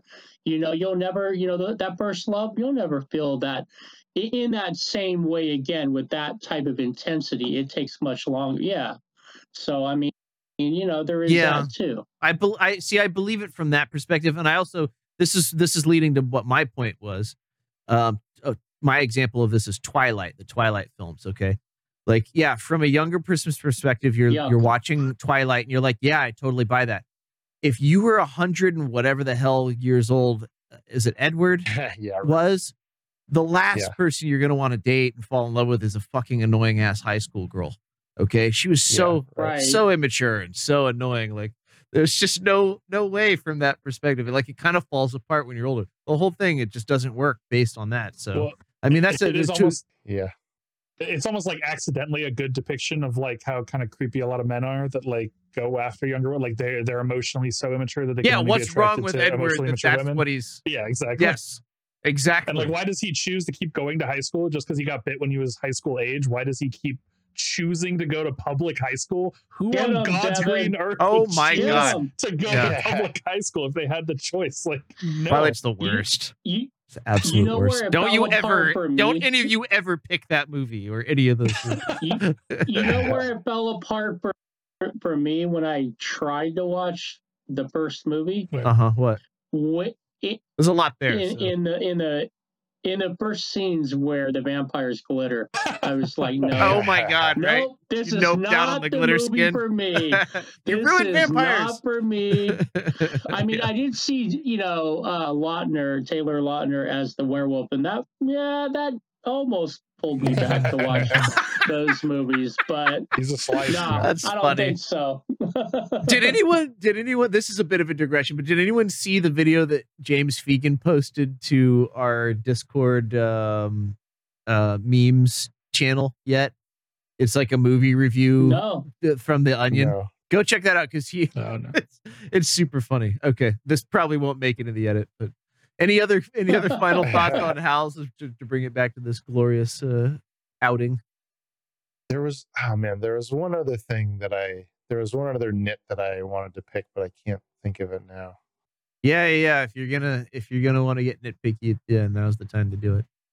I mean, there's so much good there. But I remember the way the movie ends. So Turnip Head turns into the prince, who's also Howl, and you're confused, and then it turns out that it doesn't matter at all, and you're just like, why is this character even in? Why does this happen at all? that end scene when he like turns into the prince, and then like for me it was like, okay, because in the movie there's been so many scenes where people look identical to other people, right? Because like Suleiman has like that army of like page boys, and there's another scene where Howl shows up as a double of the king, and so when he turned into a guy that looks exactly like Howl, I was like, oh no, is this really Howl? Was there a curse? Was he cursed, or like what? Oh, I what see. The fuck's going on? Yeah. And then he was like, "I'm in love with you, Sophie. We are fated to be together." And then Sophie's like, "Well, I'm in love with this fucking bird monster Howl over here." Yeah. And he was like, "Okay, I'll fuck off then." And then he just like exits the movie. It almost felt like, yeah, you're totally right. I fully agree. It almost felt like they were just having so much fun doing this movie that all of a sudden, like, they showed up one, like, Monday morning and like looked at the calendar like, fuck, we got to wrap this thing up. We got to wrap up Turnip Head's story arc. We got to tie up some loose ends here. Let's do it. We got one scene. They broke out the coffee and donuts or whatever the Japanese equivalent of that is. Sushi, probably coffee and donuts. Right. Okay. Yeah, sure. Yeah. I like both of those things, but maybe not together. You dip this. Okay. No, stop. Full stop. Okay. You put the soy sauce in the coffee, and then you put the horseradish in the coffee and you stir it up. What's the green horseradish called? The wasabi. Wasabi. You put the wasabi in the That's what Americans call it. There is an actual wasabi root, but we don't eat it because we're babies. Yikes. So anyway, I forget my point was lost in there, but don't worry about it. It almost feels like one of two things happened. Like either like I think Hayao Miyazaki probably wrote this movie exactly how he wanted it to go, and like didn't need to wrap it up at the end, but like just wrote this kind of weird ending. And either everyone assumed it was great and didn't question him because he's fucking Hayao Miyazaki, or anyone who questioned him, he was just like, "Get out, like you're fired." Yeah, right. Like, oh, you don't get the ending, leave. I mean, there's everything. It all makes sense, but it does feel rushed, and it almost is like sequel in a way, like that kind of felt like that too, So yes, that's if we're getting nitpicky, it was always going to be about the end for me as well. For a movie that meanders around, they sure do tie things up quickly and neatly there, and it does feel a bit long on. But he was also, you can't lose him. He was such a consequential character. I mean, he's the reason the war was taking place too. Maybe it was just lost in translation in the adaptation from the book. Maybe that's something we can revisit too. If one of us reads it, let's figure out how the ending was different or played differently, right? Yeah.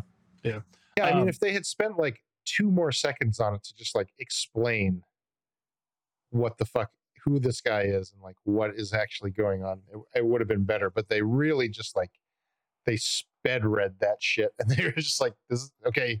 Here, we're done. Okay, he's here. Okay, goodbye." And then, Yep. then it ended. Yep, basically. Yeah, I have to kind of hand wave that in my own mind when I watch it every time, and it's just because the whole rest of the movie is so well done and the pacing is great. Yeah, the contrast is a little jarring. But again, nitpicky because I really like it, and it does all make sense if you follow it. Like it does make sense. It's almost like it almost would have worked better as a season of a TV show. Maybe they should adapt it. I don't know. It could be a good thing. I don't know. Don't you know there is a sequel, Ben? It's called Castle in the Sky. The castle flies away. Oh yeah, and then right. The sequel is about the castle in the sky. That's right. Obviously. That's right. Laputa. That's the Laputa one. That's Castle in not the Sky. No. It's actually one I have not seen. But Mark Hamill Castle voices in the Sky. bad guy in that. Oh, wow, nice. If you want to hear Mark Yeah, Hamill I think I voicing have another seen villain, that. he's good at villains. Yeah, He's very definitely good the at bad guy in villains. that. Yeah, he's excellent in that one. Okay, so we're gonna wrap up our discussion about Howl's Moving Castle. I just want to say that based on our different viewpoints, and we hardly ever agree 100% on anything, and I'm not saying we are on this one, but we are all pretty agreeable how much we enjoyed Howl's Moving Castle, how much we like this one. If you haven't seen a lot of anime or Ghibli movies specifically, maybe this is a great movie to start with since it appealed to all of us. So if you haven't checked it out, go out and watch it. If you have and you love it, write us an email and let us know your thoughts on it. Tell me your top 3 Ghibli movies. How about that? But Devin, you chose this movie. Do you have anything you want to kind of cap off our conversation with? Yeah, just to continue your thought there, I think that I'm very pleased that Jim enjoyed this movie. I knew too. it was sort of an odder choice as far as Ghibli movies go, but I am excited to hear that it is appealing to someone who's new to the genre, and I hope that it's appealing. I hope some of our listeners give it a shot and check it out if they haven't. And yeah, I don't know. This movie is amazing, and if Spirited Away hadn't already been guessed, it would have been the one we talked about now. But yes, it would have been the one we did anyway. It's nice that we got Spirited Away done earlier, and please do go check that out. I can't remember what series it was in, but yeah, we kind of got the most obvious. Oh, okay. We kind of got the most obvious one out of the way first, and kind of opened this up to different choices, which was nice. Okay. Well, I'm pretty sure we've discussed this enough. We can keep going, I'm sure. But we have enough to kind of gauge where we want to grade it. If you haven't, give it a few minutes to think, because we do have time to keep the lights on and pay some bills by taking a short commercial break. And now a word from our sponsors. Friends, are you looking to make a change? Sick of the ridiculous war with the neighboring kingdom over a prince turned turnip? Are you ready for a new skyline because yours is being decimated and Madame Solomon's magic can't protect you? Well, come on down and talk to our professional movers here at Howl's Moving Castle, where we make moving magic. Located in the royal city of Kingsbury, in the red brick building where the great wizard Pendragon used to be. In fact, when old man Pendragon retired, who do you think helped him move? Listen, don't make your friends show up and do back-breaking labor for pizza and beer. They don't want to do it, and you're getting too old for this crap. Just sit back, relax, and we'll whisk you away to your new place without you needing to lift a finger. Warning, do not lift a finger, for if you do, you'll be disrupting the moving enchantment, which will result in being whisked away to a different plane of reality, rendering our contract null and void. Disclaimer: we are not responsible for cleanup of magical residue, nor any transmogrification of furniture that magical moving may cause. Howl's Moving Castle. Professional movers for you, and your friends will thank you too. Nice. Good one. It's so good. It's such, oh man. Love it. Yeah, that was a fun one to write. Okay, gang. Sheer poetry, and A+. time to reveal our final grades. You probably won't be surprised. I've been giving a lot of A's lately. We got a lot of good stuff. But yeah, this will be for me an easy A. Howl's Moving Castle's an easy A. For me, it was an instant classic, and it's a classic song I can listen to anytime, like a Lynyrd Skynyrd classic. Like I just throw it on. I am not objective about it anymore whatsoever. I just love it. So, Devin, this was your movie. I imagine something like that in that range may be going on. A-, B+. What are you landing on with this one? Yeah, I mean, this is an A for me, absolutely. This movie is like at once cozy and familiar, and also like so like lean in, intriguing and mysterious. It scratches every itch I have when I watch a movie, and I love it so much. Cozy is a great word for this one. I agree with you fully there. Okay, we got 2 A's. James Pepe, where were you on this one? At first, I thought you might not have liked it because you said the first 2 times, but this time, the third time was the magic trick for you, right? Yeah, going into this movie, I knew that I liked it all right and that it was pretty good.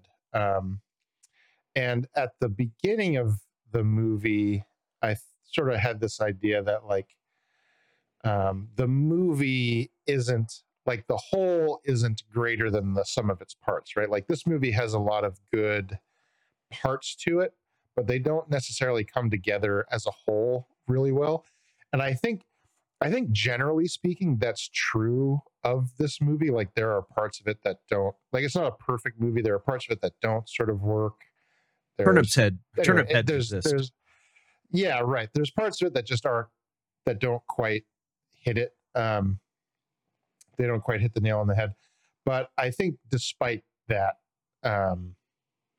it's at least on par, right? There, even if the whole isn't greater than its parts, they're at least. I've lost this metaphor. Anyway, I'm giving it an A. I wasn't expecting an A. You did it again. Yeah, I wasn't expecting an A. That's so funny. Oh, Pepe. Truly, you have a dizzying intellect, my friend. This is a good. This is why they pay me the big bucks out here. And it is. Yeah, you've earned your bonus this year. I'll see you at the Christmas party. This is a good movie. Yeah, this is a good movie. It is, right? It looks beautiful. Just get lost in it. But yeah, like it might take you a couple watches, but you'll get there eventually. I liked it more and more as I watched it too. I've noticed that same thing. But Jim, this is your first watch of Howl's Moving Castle, and you don't really you're not really experienced with this kind of genre, but you sat there and you watched it and it grabbed you. Yeah. The magic of the moment in which I was swept away from the beginning, which I think was really important. And after that, it was continual immersion. I to liken it to another movie that I very much enjoyed as a kid was Bedknobs and Broomsticks, and it has same amount of it has that Angela Lansbury same amount of whims. Yes. Rest in peace. Yeah, we just lost her this week when this was recorded. Yep. But what a great reference. This movie carried that same kind of like whimsy, but a believable world. The characters were interesting. I was asking myself questions. And based on what I've seen, because there was so much detail, and also based on what we've talked about, what you guys have talked about, because you talked on things that I didn't see or didn't see in that context. This movie is definitely a rewatchable movie. Yeah. It was Jim, great. Jim, stop if you loved us. it now, Jesus. if you loved it now, wait till you watch it 20 more times. That's all I've got to say. Yeah. So is this an appropriate time to tell you I gave it a C? Oh, Jesus. Just kidding. Oh, we did it. Oh my God. We did it. It's happening. Yeah. Oh shit. Oh no. And now the podcast self-destructs. Now our modem is connecting to AOL. Incredible. It happened. Wow. Our first Yeah, we quiet People audience. who fell Audience, calm asleep down. during Calm down. Jim's. We did it. Oh man, The first Yes, Devin. 4.0 score on the show. Now you really got to talk to Kat and see if she's seen this movie and if she would have been our perfect 4.0 spoiler for this movie. Good Yeah, point. certainly. Ask her about both. Ask her about both. Yeah, yeah, For my sake, more than anyone. yeah, Yeah, Facebook Yeah. Messenger all the way in Utah and say, watch Howl's Moving Castle now and give it a grade. Well, congratulations, Oh, man, we Devin, did it. on submitting Very the good movie. first Yeah. 4.0 film. And now, I'm gonna load this obviously, so he you gets bumped off of you. If I'm not mistaken, correct me if I'm wrong. You just bumped off Cat's movie for the highest Yeah, rated Roma, movie right? so far. Yeah, Roma, yeah. was. I believe so. Yeah, But, by you a know all hair, this Roma stuff. was our favorite. Yeah, let's hear Is it. it? Let's hear it. Yeah, What is oh, this man. better than everything? What is Yeah. close? What's our top 5? Top Does 10? this I make don't know. us What do you want weebs? to do? Are we? Is that what this means? Oh God, no. I think we are. All right, yeah, fine. let's do that. I'll remind everyone of our top, No. current, Don't wound me. our current top 5 Get 'em. movies of all time that we've watched so far. And Number who one- submitted them? Yes, number 1, of course, my own Howl's Moving Castle. God, we're Well never done. gonna hear the end Well of this. Jesus Christ. In second place, Roma, as we said, at a 3.88, submitted by Kat. I believe in third place we have fourth and fifth will be a tie.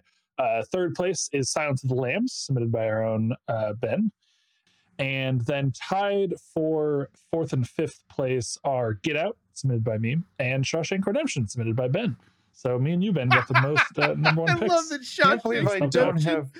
Oh, Shawshank's fucking- is oh, there. God That damn had to it. hurt. Come on, Pepe. Give me what I need. Pepe had to step Shawshank's in up and there. get a Damn it. get a top 5. Yeah, but we found out from last week that I have a lot of movies revolving around the 3.5 range.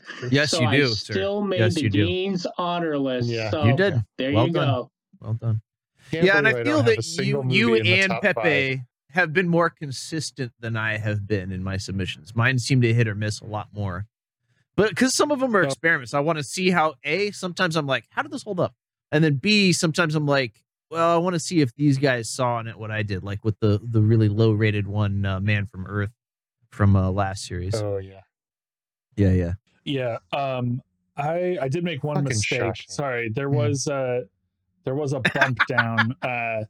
Sorry, one season, the season we watched Roma, there was another 3.8 in there that I didn't notice because there were so many higher.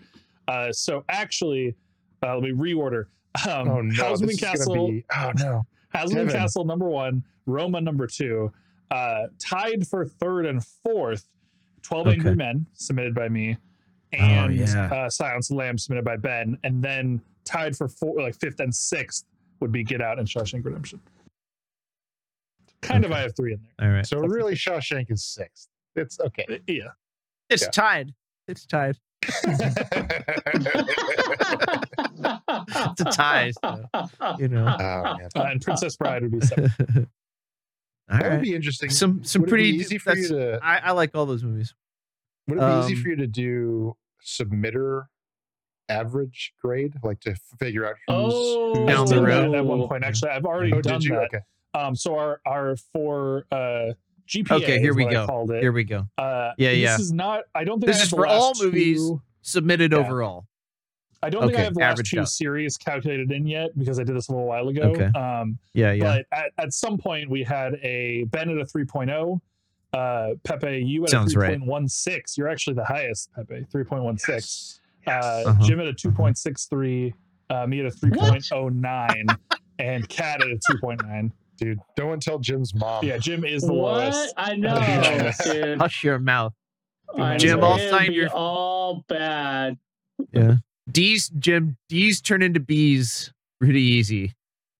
D's Better, get it's easier to degrees. if you. No, I Sure, mean if Ryan you take does. the pen, you got to take the pen and literally turn the B, Oh, the D yeah, into yeah, a B. right, right. Yeah. Don't go for the A. Yeah, yeah. You'll know. Just. All right. Cool. Well, that's all. That's fun to break this down. We know we love stats. We're tabletop gamers, so Oh, yeah.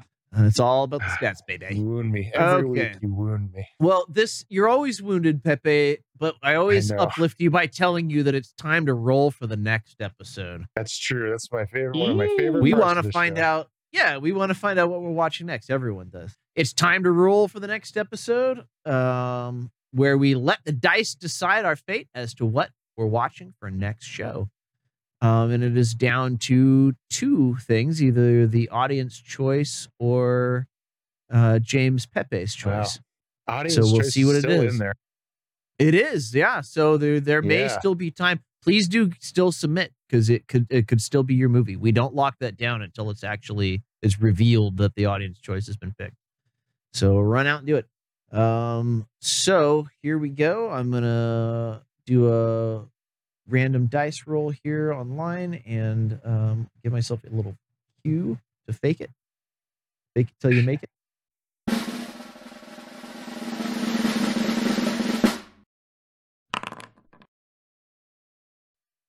Okay, we're watching a number 2 on the dice, and we're going to watch a movie called Porco Rosso. It came out in 1992, directed by Hayao Miyazaki, and it's another Studio Ghibli movie, guys. And I love it. It's one of the 2D ones too, none of this 3D stuff. So it is streaming, of course, on HBO Max. So please join us. Go out and watch Porco Rosso on HBO Max or wherever you have it, and join us for next week's show, where we continue our what is turned into mainly Ghibli movies, but there's been an exception here. Yeah. All right. Is it Ghibli or Ghibli? Let's settle that once and I for all. don't know. Or I does just- it I matter? just say Does Ghibli. it It's a matter? gift-shift I situation. go back and forth, and I don't even remember when. It's like it's one of those things. I'll probably do it till Rapture. Okay, so wow, I can't wait to watch Porco Rosso. Excellent. All right. It is time for another uplifting thing for Pepe, because it's his favorite clip. It's time to do a little show business. Yay. How much do you know about show business, Mr. Valiant? Only there's no business like it. No business I know. Okay. man. We got to do that That's the movie best. someday. I love that movie. Talk about a one-off special film. Okay, a retraction. I have to start with a retraction. again? My producer's Yeah. twisting my arm. Yeah. There's always going to be mistakes, I guess. Last episode, I true. said I would tweet at Sorry we're Netflix so hard on demanding. Nah, it's okay. I forgive you. You can put a retraction in at the end and retract it. Now let me do mine though. Last episode, I said I would tweet at Netflix demanding that they license the top 10 Korean animes for streaming. And the lie detector says that was a lie. Frankly, I figured life would interrupt our attempt to record tonight and thus give us an extra week for me to get my act together on that and follow through. But nothing went wrong, and we're recording a week later on schedule. So I'll take that miracle, actually. I'll take that. But here we are. I didn't do it yet. I still intend to tweet at them. And I will follow up with a subsequent update in another episode, probably next episode. So next time, baby, we're punting. But for that, I would like to sincerely apologize and ask that you bear with us as we strive to be better. Fan emails. You can write to me. You can write to us. But it's my name in the email, ben@redhenmedia.com, and we will respond on the show. Let us know how we're doing. Did I get something wrong? Did you arrive at the same conclusions as James Pepe and therefore discover objective You'd be truth? right. Yep. That's right. What segment of the show is your favorite? And where are you listening from? Write us, and we may choose your email to read and respond to on the show. We got a lot of downloads from Ireland this week, so I'll just spare you I'll spare you the bad Irish accent and stuff, since you'll probably judge me harshly on it if you're listening in Ireland. And thanks for listening. And whatever we're doing, write us. Let us know where you're listening from and why, and what you like, what you don't like, all that stuff. And cheers. I think they say that over there, right? Cheers. Probably got that wrong. Something like that. Yeah. Please don't give us 1 star. Aaron Go Bra, etc. Yeah. Yes. I hope some of those downloads came from the Try Guys. That would be freaking cool. Except for that one. Oh, what? Oh, The Try Guys. was there a bad one? You guys didn't hear about that? One of the Try Guys is out. No. They're down to 3. No. Yeah. Are they he Bye cheated on Guys his- then? I don't want to get you into it, but he cheated on his wife with one of the crew, one of their like crew members, and he's out. It's down to 3. Ouch. Was he the handsome Asian? And then there guy? were Was it- 3. No, of course not. He could never do anything wrong. Eugene is perfect. Oh, okay. It's turned into a Telemundo version of like Willy Wonka. And then there were 2. Yeah. Exactly. And all Interesting. the men are crying for some reason. Right. Right. All right, guys. We have done it. Let's wrap the show up. I think that we're ready to close this usually thing we're- out. And Yep. oh wait, Who's my that? door's not. My door's that way. Actually, what? How did I get that? Just one more thing. Looked the wrong way in my own house. Jeez. That's Lieutenant Columbo. And he is here to say we have time for just one more thing. The segment of the show. Let me turn the title right. The segment of the show where we discuss a little something that each co-host brings from kind of outside the topic of the show they want to share, what they've been up to, something they've been watching, reading, listening to, etc. And so for me, I want to relate it to the show. I think I have this will probably make a sound. Yes. I think I have Studio Ghibli's next project. And I have this Kindle Paperwhite that I ordered. It was like 40. I don't know if it still is, but it was like 40% off this week for one of Amazon's things. And so I've been reading a ton, which has been great in and of itself. But this series called The Vine Witch would be such a cool Studio Ghibli project, I think. And I think that they should do it. I have all these ideas, right? I'm like Patton Oswalt now, where I get way too into it. I think what they should do is do it episodic. And I think they should cast Uma Thurman in the title role. So I'll put that out there into the universe, and hopefully someone picks this up. It's a series of books. It's The Vine Witch. It has a really cool opening.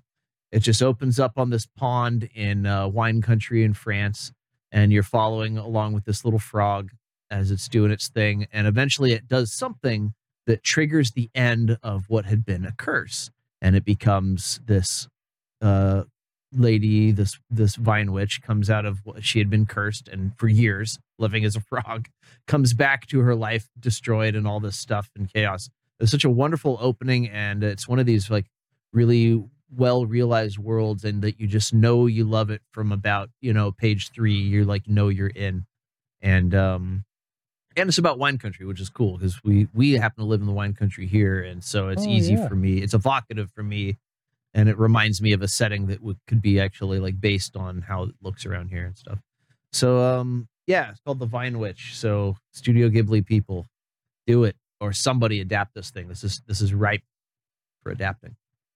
So that's my just one more thing. And also Kindle Paperwhite. It's just, I've been reading like crazy. Oh, Pepe, I am up on for your just one more thing last week. I am fully up to date on, I don't want to get the title wrong. Oh shoot, I've clicked off of it. What is it called again? Oh yeah, A Night in the Lonesome October. A Night in the Lonesome October. I've been reading that on my Kindle Paperwhite as well. I loaded your PDF into there. Oh yeah, it's fantastic. I love it. So Yeah, it's we're great. on It's the so fun. 14th or 15th now. Yeah, it's like this. Yeah. It's like a advent calendar for the month of October leading up to Halloween. Yeah. Featuring lots of fun monsters. So if you go out and get that, read it. It's a fun thing. You can catch up and read along. You read a chapter a day. So that's been a fun thing. Chapter a day. Chapter a day. Devin, what have you got for us this week? Nothing super concrete or new necessarily. I've been just kind of going along with the same old things, but I've been playing World of Warcraft. The Wrath of the Lich King Classic expansion just came out. I've been very into that. Yeah, a little bit handheld on my Steam Deck, yes. And yeah, that's been great. I've still watching The Sandman, still enjoying that a lot. Keep getting surprised by the different actors who are showing up in that show. The cast is ridiculous. I wish Patton Oswalt wasn't in it. I wish so much that Patton Oswalt wasn't in it. I kind of hate him, but wait, he's in other it? than that, yeah, he's the Crow. Patton He's the Oswalt's the Crow. Crow. Yeah, and the I voice don't of the like Crow. him as a voice actor. I like him as a live action actor. I hate his voice. Yeah. It's overused. He's in everything. Every time I hear it, I'm like, that's Patton Oswalt. It immediately pulls me out of the show. But other than Fair that, enough. I love. I had to another forgive him that Oswald- too, because I agree Yeah. with you. Yeah, it Another does Oswald, pull you out of it. the actress who played Clara Oswald in Doctor Who is in it as Constantine. She's Yes, incredible. she is. Yes, she is. Yeah, every episode there's like a new side character played by like an actor I really like. So it's been great to watch. With the exception, It's so great. Patton Oswalt. Yep.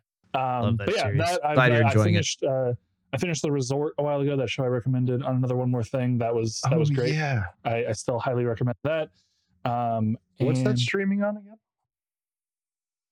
Peacock. Okay.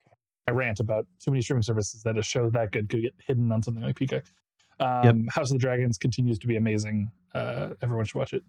And yeah, that's what I've been doing. Peacock. I think Peacock always says that also has that show Reboot, but maybe it's Hulu. But Reboot's been a funny one that was just like I don't hear anything about it, but it's been pretty damn funny. About rebooting an old show with a new writer. It's like The Office, but rebooting an old show or something, I guess, maybe. Oh, there's a similar show. There's a show called Episodes. It's kind of like that. It's about taking a British show and making it American. And it has, I wonder if they adapted it. Yeah, it has what's his name? Oh my god, Joey from Friends. I think that's that actor's name. Oh, is that what Matt that is LeBlanc. about? It has Matt LeBlanc Okay. playing himself, and he's like the problematic American actor who's playing the lead role in would this be. British show that's been turned into an American show. Yeah, it's very good. Episodes That's are good great. It's a casting. little older, but it's a great show. Cool, thanks. Yeah, I'll check that one out as well. All right. Netflix. James Oh, it Pepe. Yeah. Well, I was going to remind people of A Night in the Lonesome October, but Ben did that for me. Thank you. Did you catch up? You said you were behind the other day. I'm not caught up yet, but I'm hot on the heels here. Okay, cool. I'm gonna catch up here pretty soon. I can't wait to reread The Adventures of Snuff, which is such a good name for a dog. I will say The creatures that I all watched have good Jim's. Yeah. What's the cat's name? Oh, you put me on the other- spot. I don't want to do it. Shit. I want to do it justice, and I don't Gray, remember. Gray Malkin or something like that. Yeah, something like that. Yeah. Anyway, I watched Jim's recommendation of the philosophy thing that he recommended. Oh, nice. Oh, Nice. wonderful. Something great. in the age of Yeah, those content. sounded great. Yeah, it was fun. It was a good listen. Check out last show's Just One More Thing. Jim had two YouTube channels and 2 specific videos. Yeah, and I want to recommend a YouTube channel that I've been watching recently called Secret Base. And I'm like not a big sports guy, but these guys do little like short sports documentaries. Okay. But what really caught my eye about it was they have a series of videos called Chart Party, where basically the whole video is like a data visualization project, I guess, and they do it incredibly beautifully. That is and they do beautiful. topics like one of the topics that I watched was the search for the saddest punt in the world. Nice. So they try to like mathematically determine the worst punt in NFL history. I feel like I've watched one of these. Did you post one of these or a couple of these to our I've posted Discord? a couple, yeah. But the one I've that seen really them. sold me and made me subscribe to the channel was the one that I posted recently, which is called shoot. I want to get the name right. It's called Fighting in the Age of Loneliness. Yeah. And if you don't care anything at all about MMA or UFC, you should still watch this. It's a 2-hour documentary that they made. You should still watch this Flies because by. What's that? I'm not. I said flies by. I'm not kidding. I watched the other one and it was really interesting. And I think what you're saying also applies to the other video I saw, that even if you're not into the sport, it's absolutely fascinating what they discuss and talk about. Like the other one that I watched that was shorter was like, it was called something like, what if Barry Bonds never used a bat when he played baseball?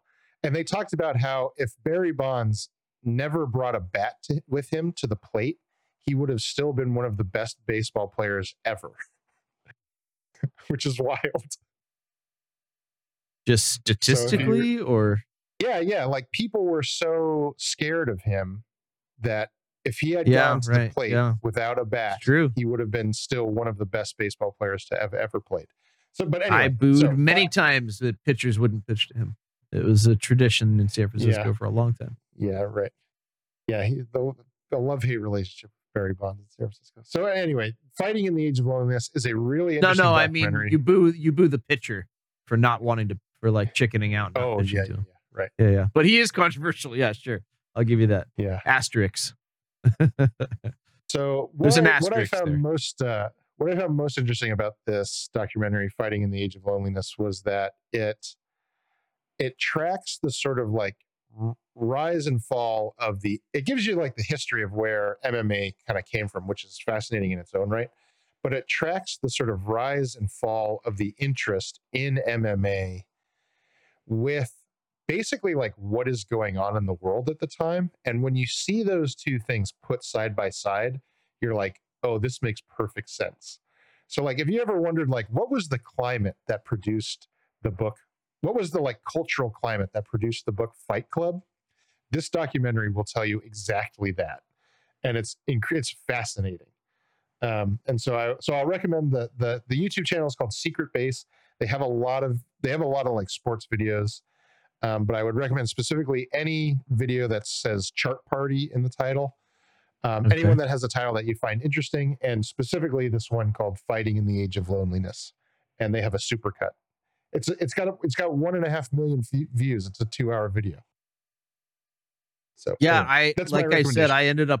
I ended up watching the first one you posted, watching the whole thing. And I thought, oh, I'll check it out, but it was so fascinating, it really drew me in.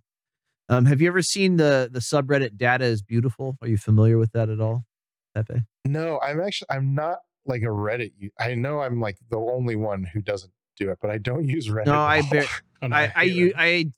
a few years ago I had used it for a while, and I remember that being like a subreddit. But I am no longer a Reddit user. For one thing, it's just like one of those addictive scrolling things. I just can't. I don't have the time for that shit anymore. But yeah, there was a subreddit called Data is Beautiful. I remember, and I bet they have a lot of fans in that subreddit because it's just about pushing data around in interesting ways. Yeah. So, but when you take a look at it, they have a very specific aesthetic, and it's very appealing, at least to my eyes, and it's fun to watch. And even if you're not like actively watching it, you can have it on in the background and just listen to it. Like you can just turn it into a podcast. So. Until they put that beautiful chart up that you want to look at. Yeah, you want to look at those charts. Yeah. Cool. Well, thanks for sharing that as well. And Jim Scott, what do you got for us this week? Yeah, I got a couple of things, but just real quick to Pepe, that does sound interesting. I used to watch MMA. I did too, yeah. A while back when it was fun, and my friend would get all the pay-per-view events, and we just had to bring the beer. You know what I mean? Right, and that was the thing. That was your ticket in. And I just remember a lot of good times. But I'm interested. The fact that video couples it with loneliness, right? Yeah. Which is a real, societal thing that has been happening, like in the times that we live in, actually, it would make it very interesting. Anyways, so I got two things once again, and these are both interpretations of media and or content. So I'll just take it away. The first one, these are both YouTube channels. Excuse me, I don't know if I said that or not. The first one is called Like Stories of Old. And just a short description so I don't get too wordy is, and this is from his Patreon, is my name is Tom, and I make video essays that explore the boundary between media analysis and personal development in an empathic, emotionally resonant way. I really enjoy this YouTube channel, this creator. His two most recent videos are when a movie trailer is better than the movie. And Okay, the cool, other episode that he has is Life is Not a Hero's Journey. So the way Cool. this guy does his video essays is very evocative. He explains himself well. He's definitely he knows his way around words, but he punctuates the points that he makes with examples from movies and showing movie clips, and so it is evocative. Yeah. And his subjects are very, very interesting. The second YouTube channel that I will recommend is from a young New Zealander, and it's called Hello Future Me.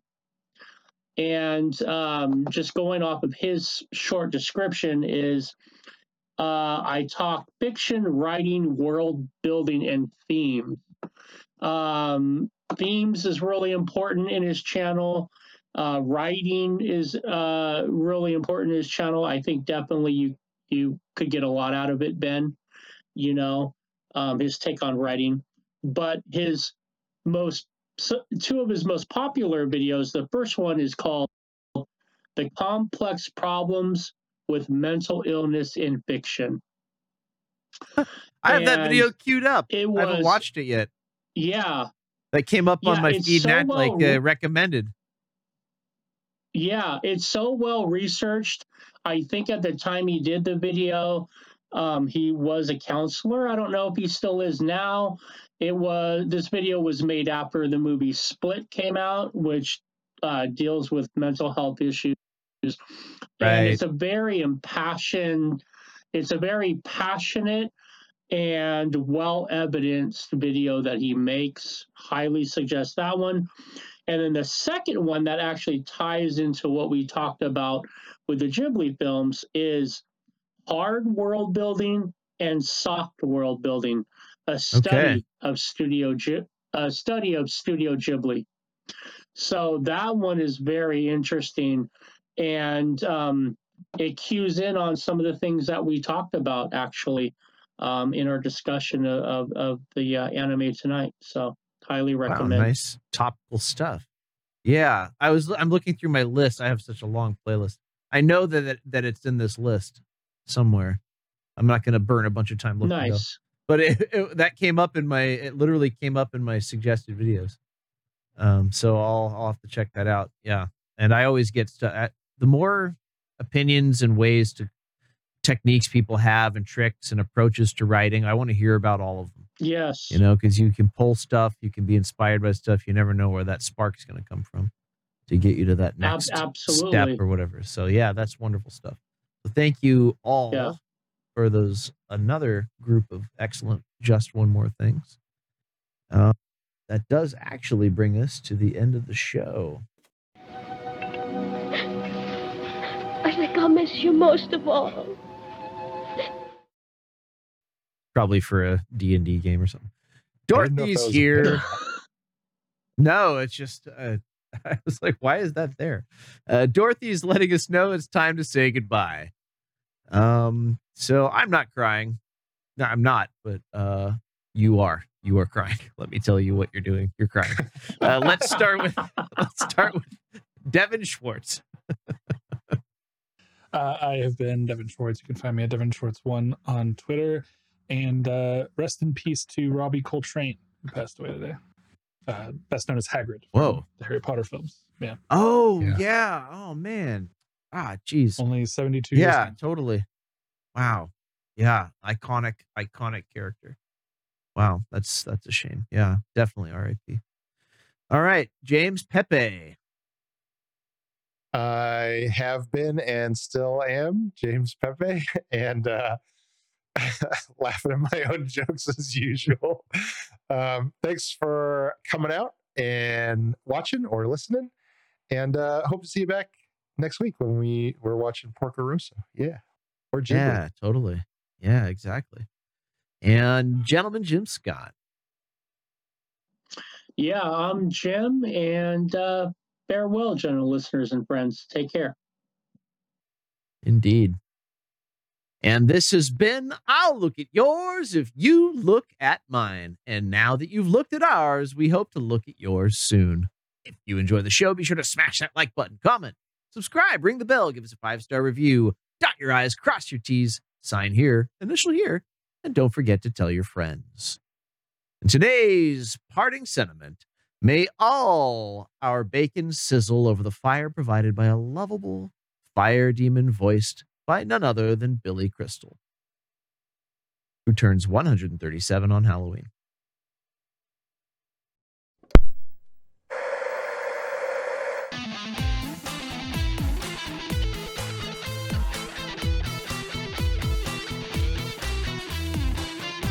And be sure to watch Porco Rosso 1992, directed by Hayao Miyazaki and released by Studio Ghibli, streaming on HBO Max for next week's show. Until next time, keep on looking.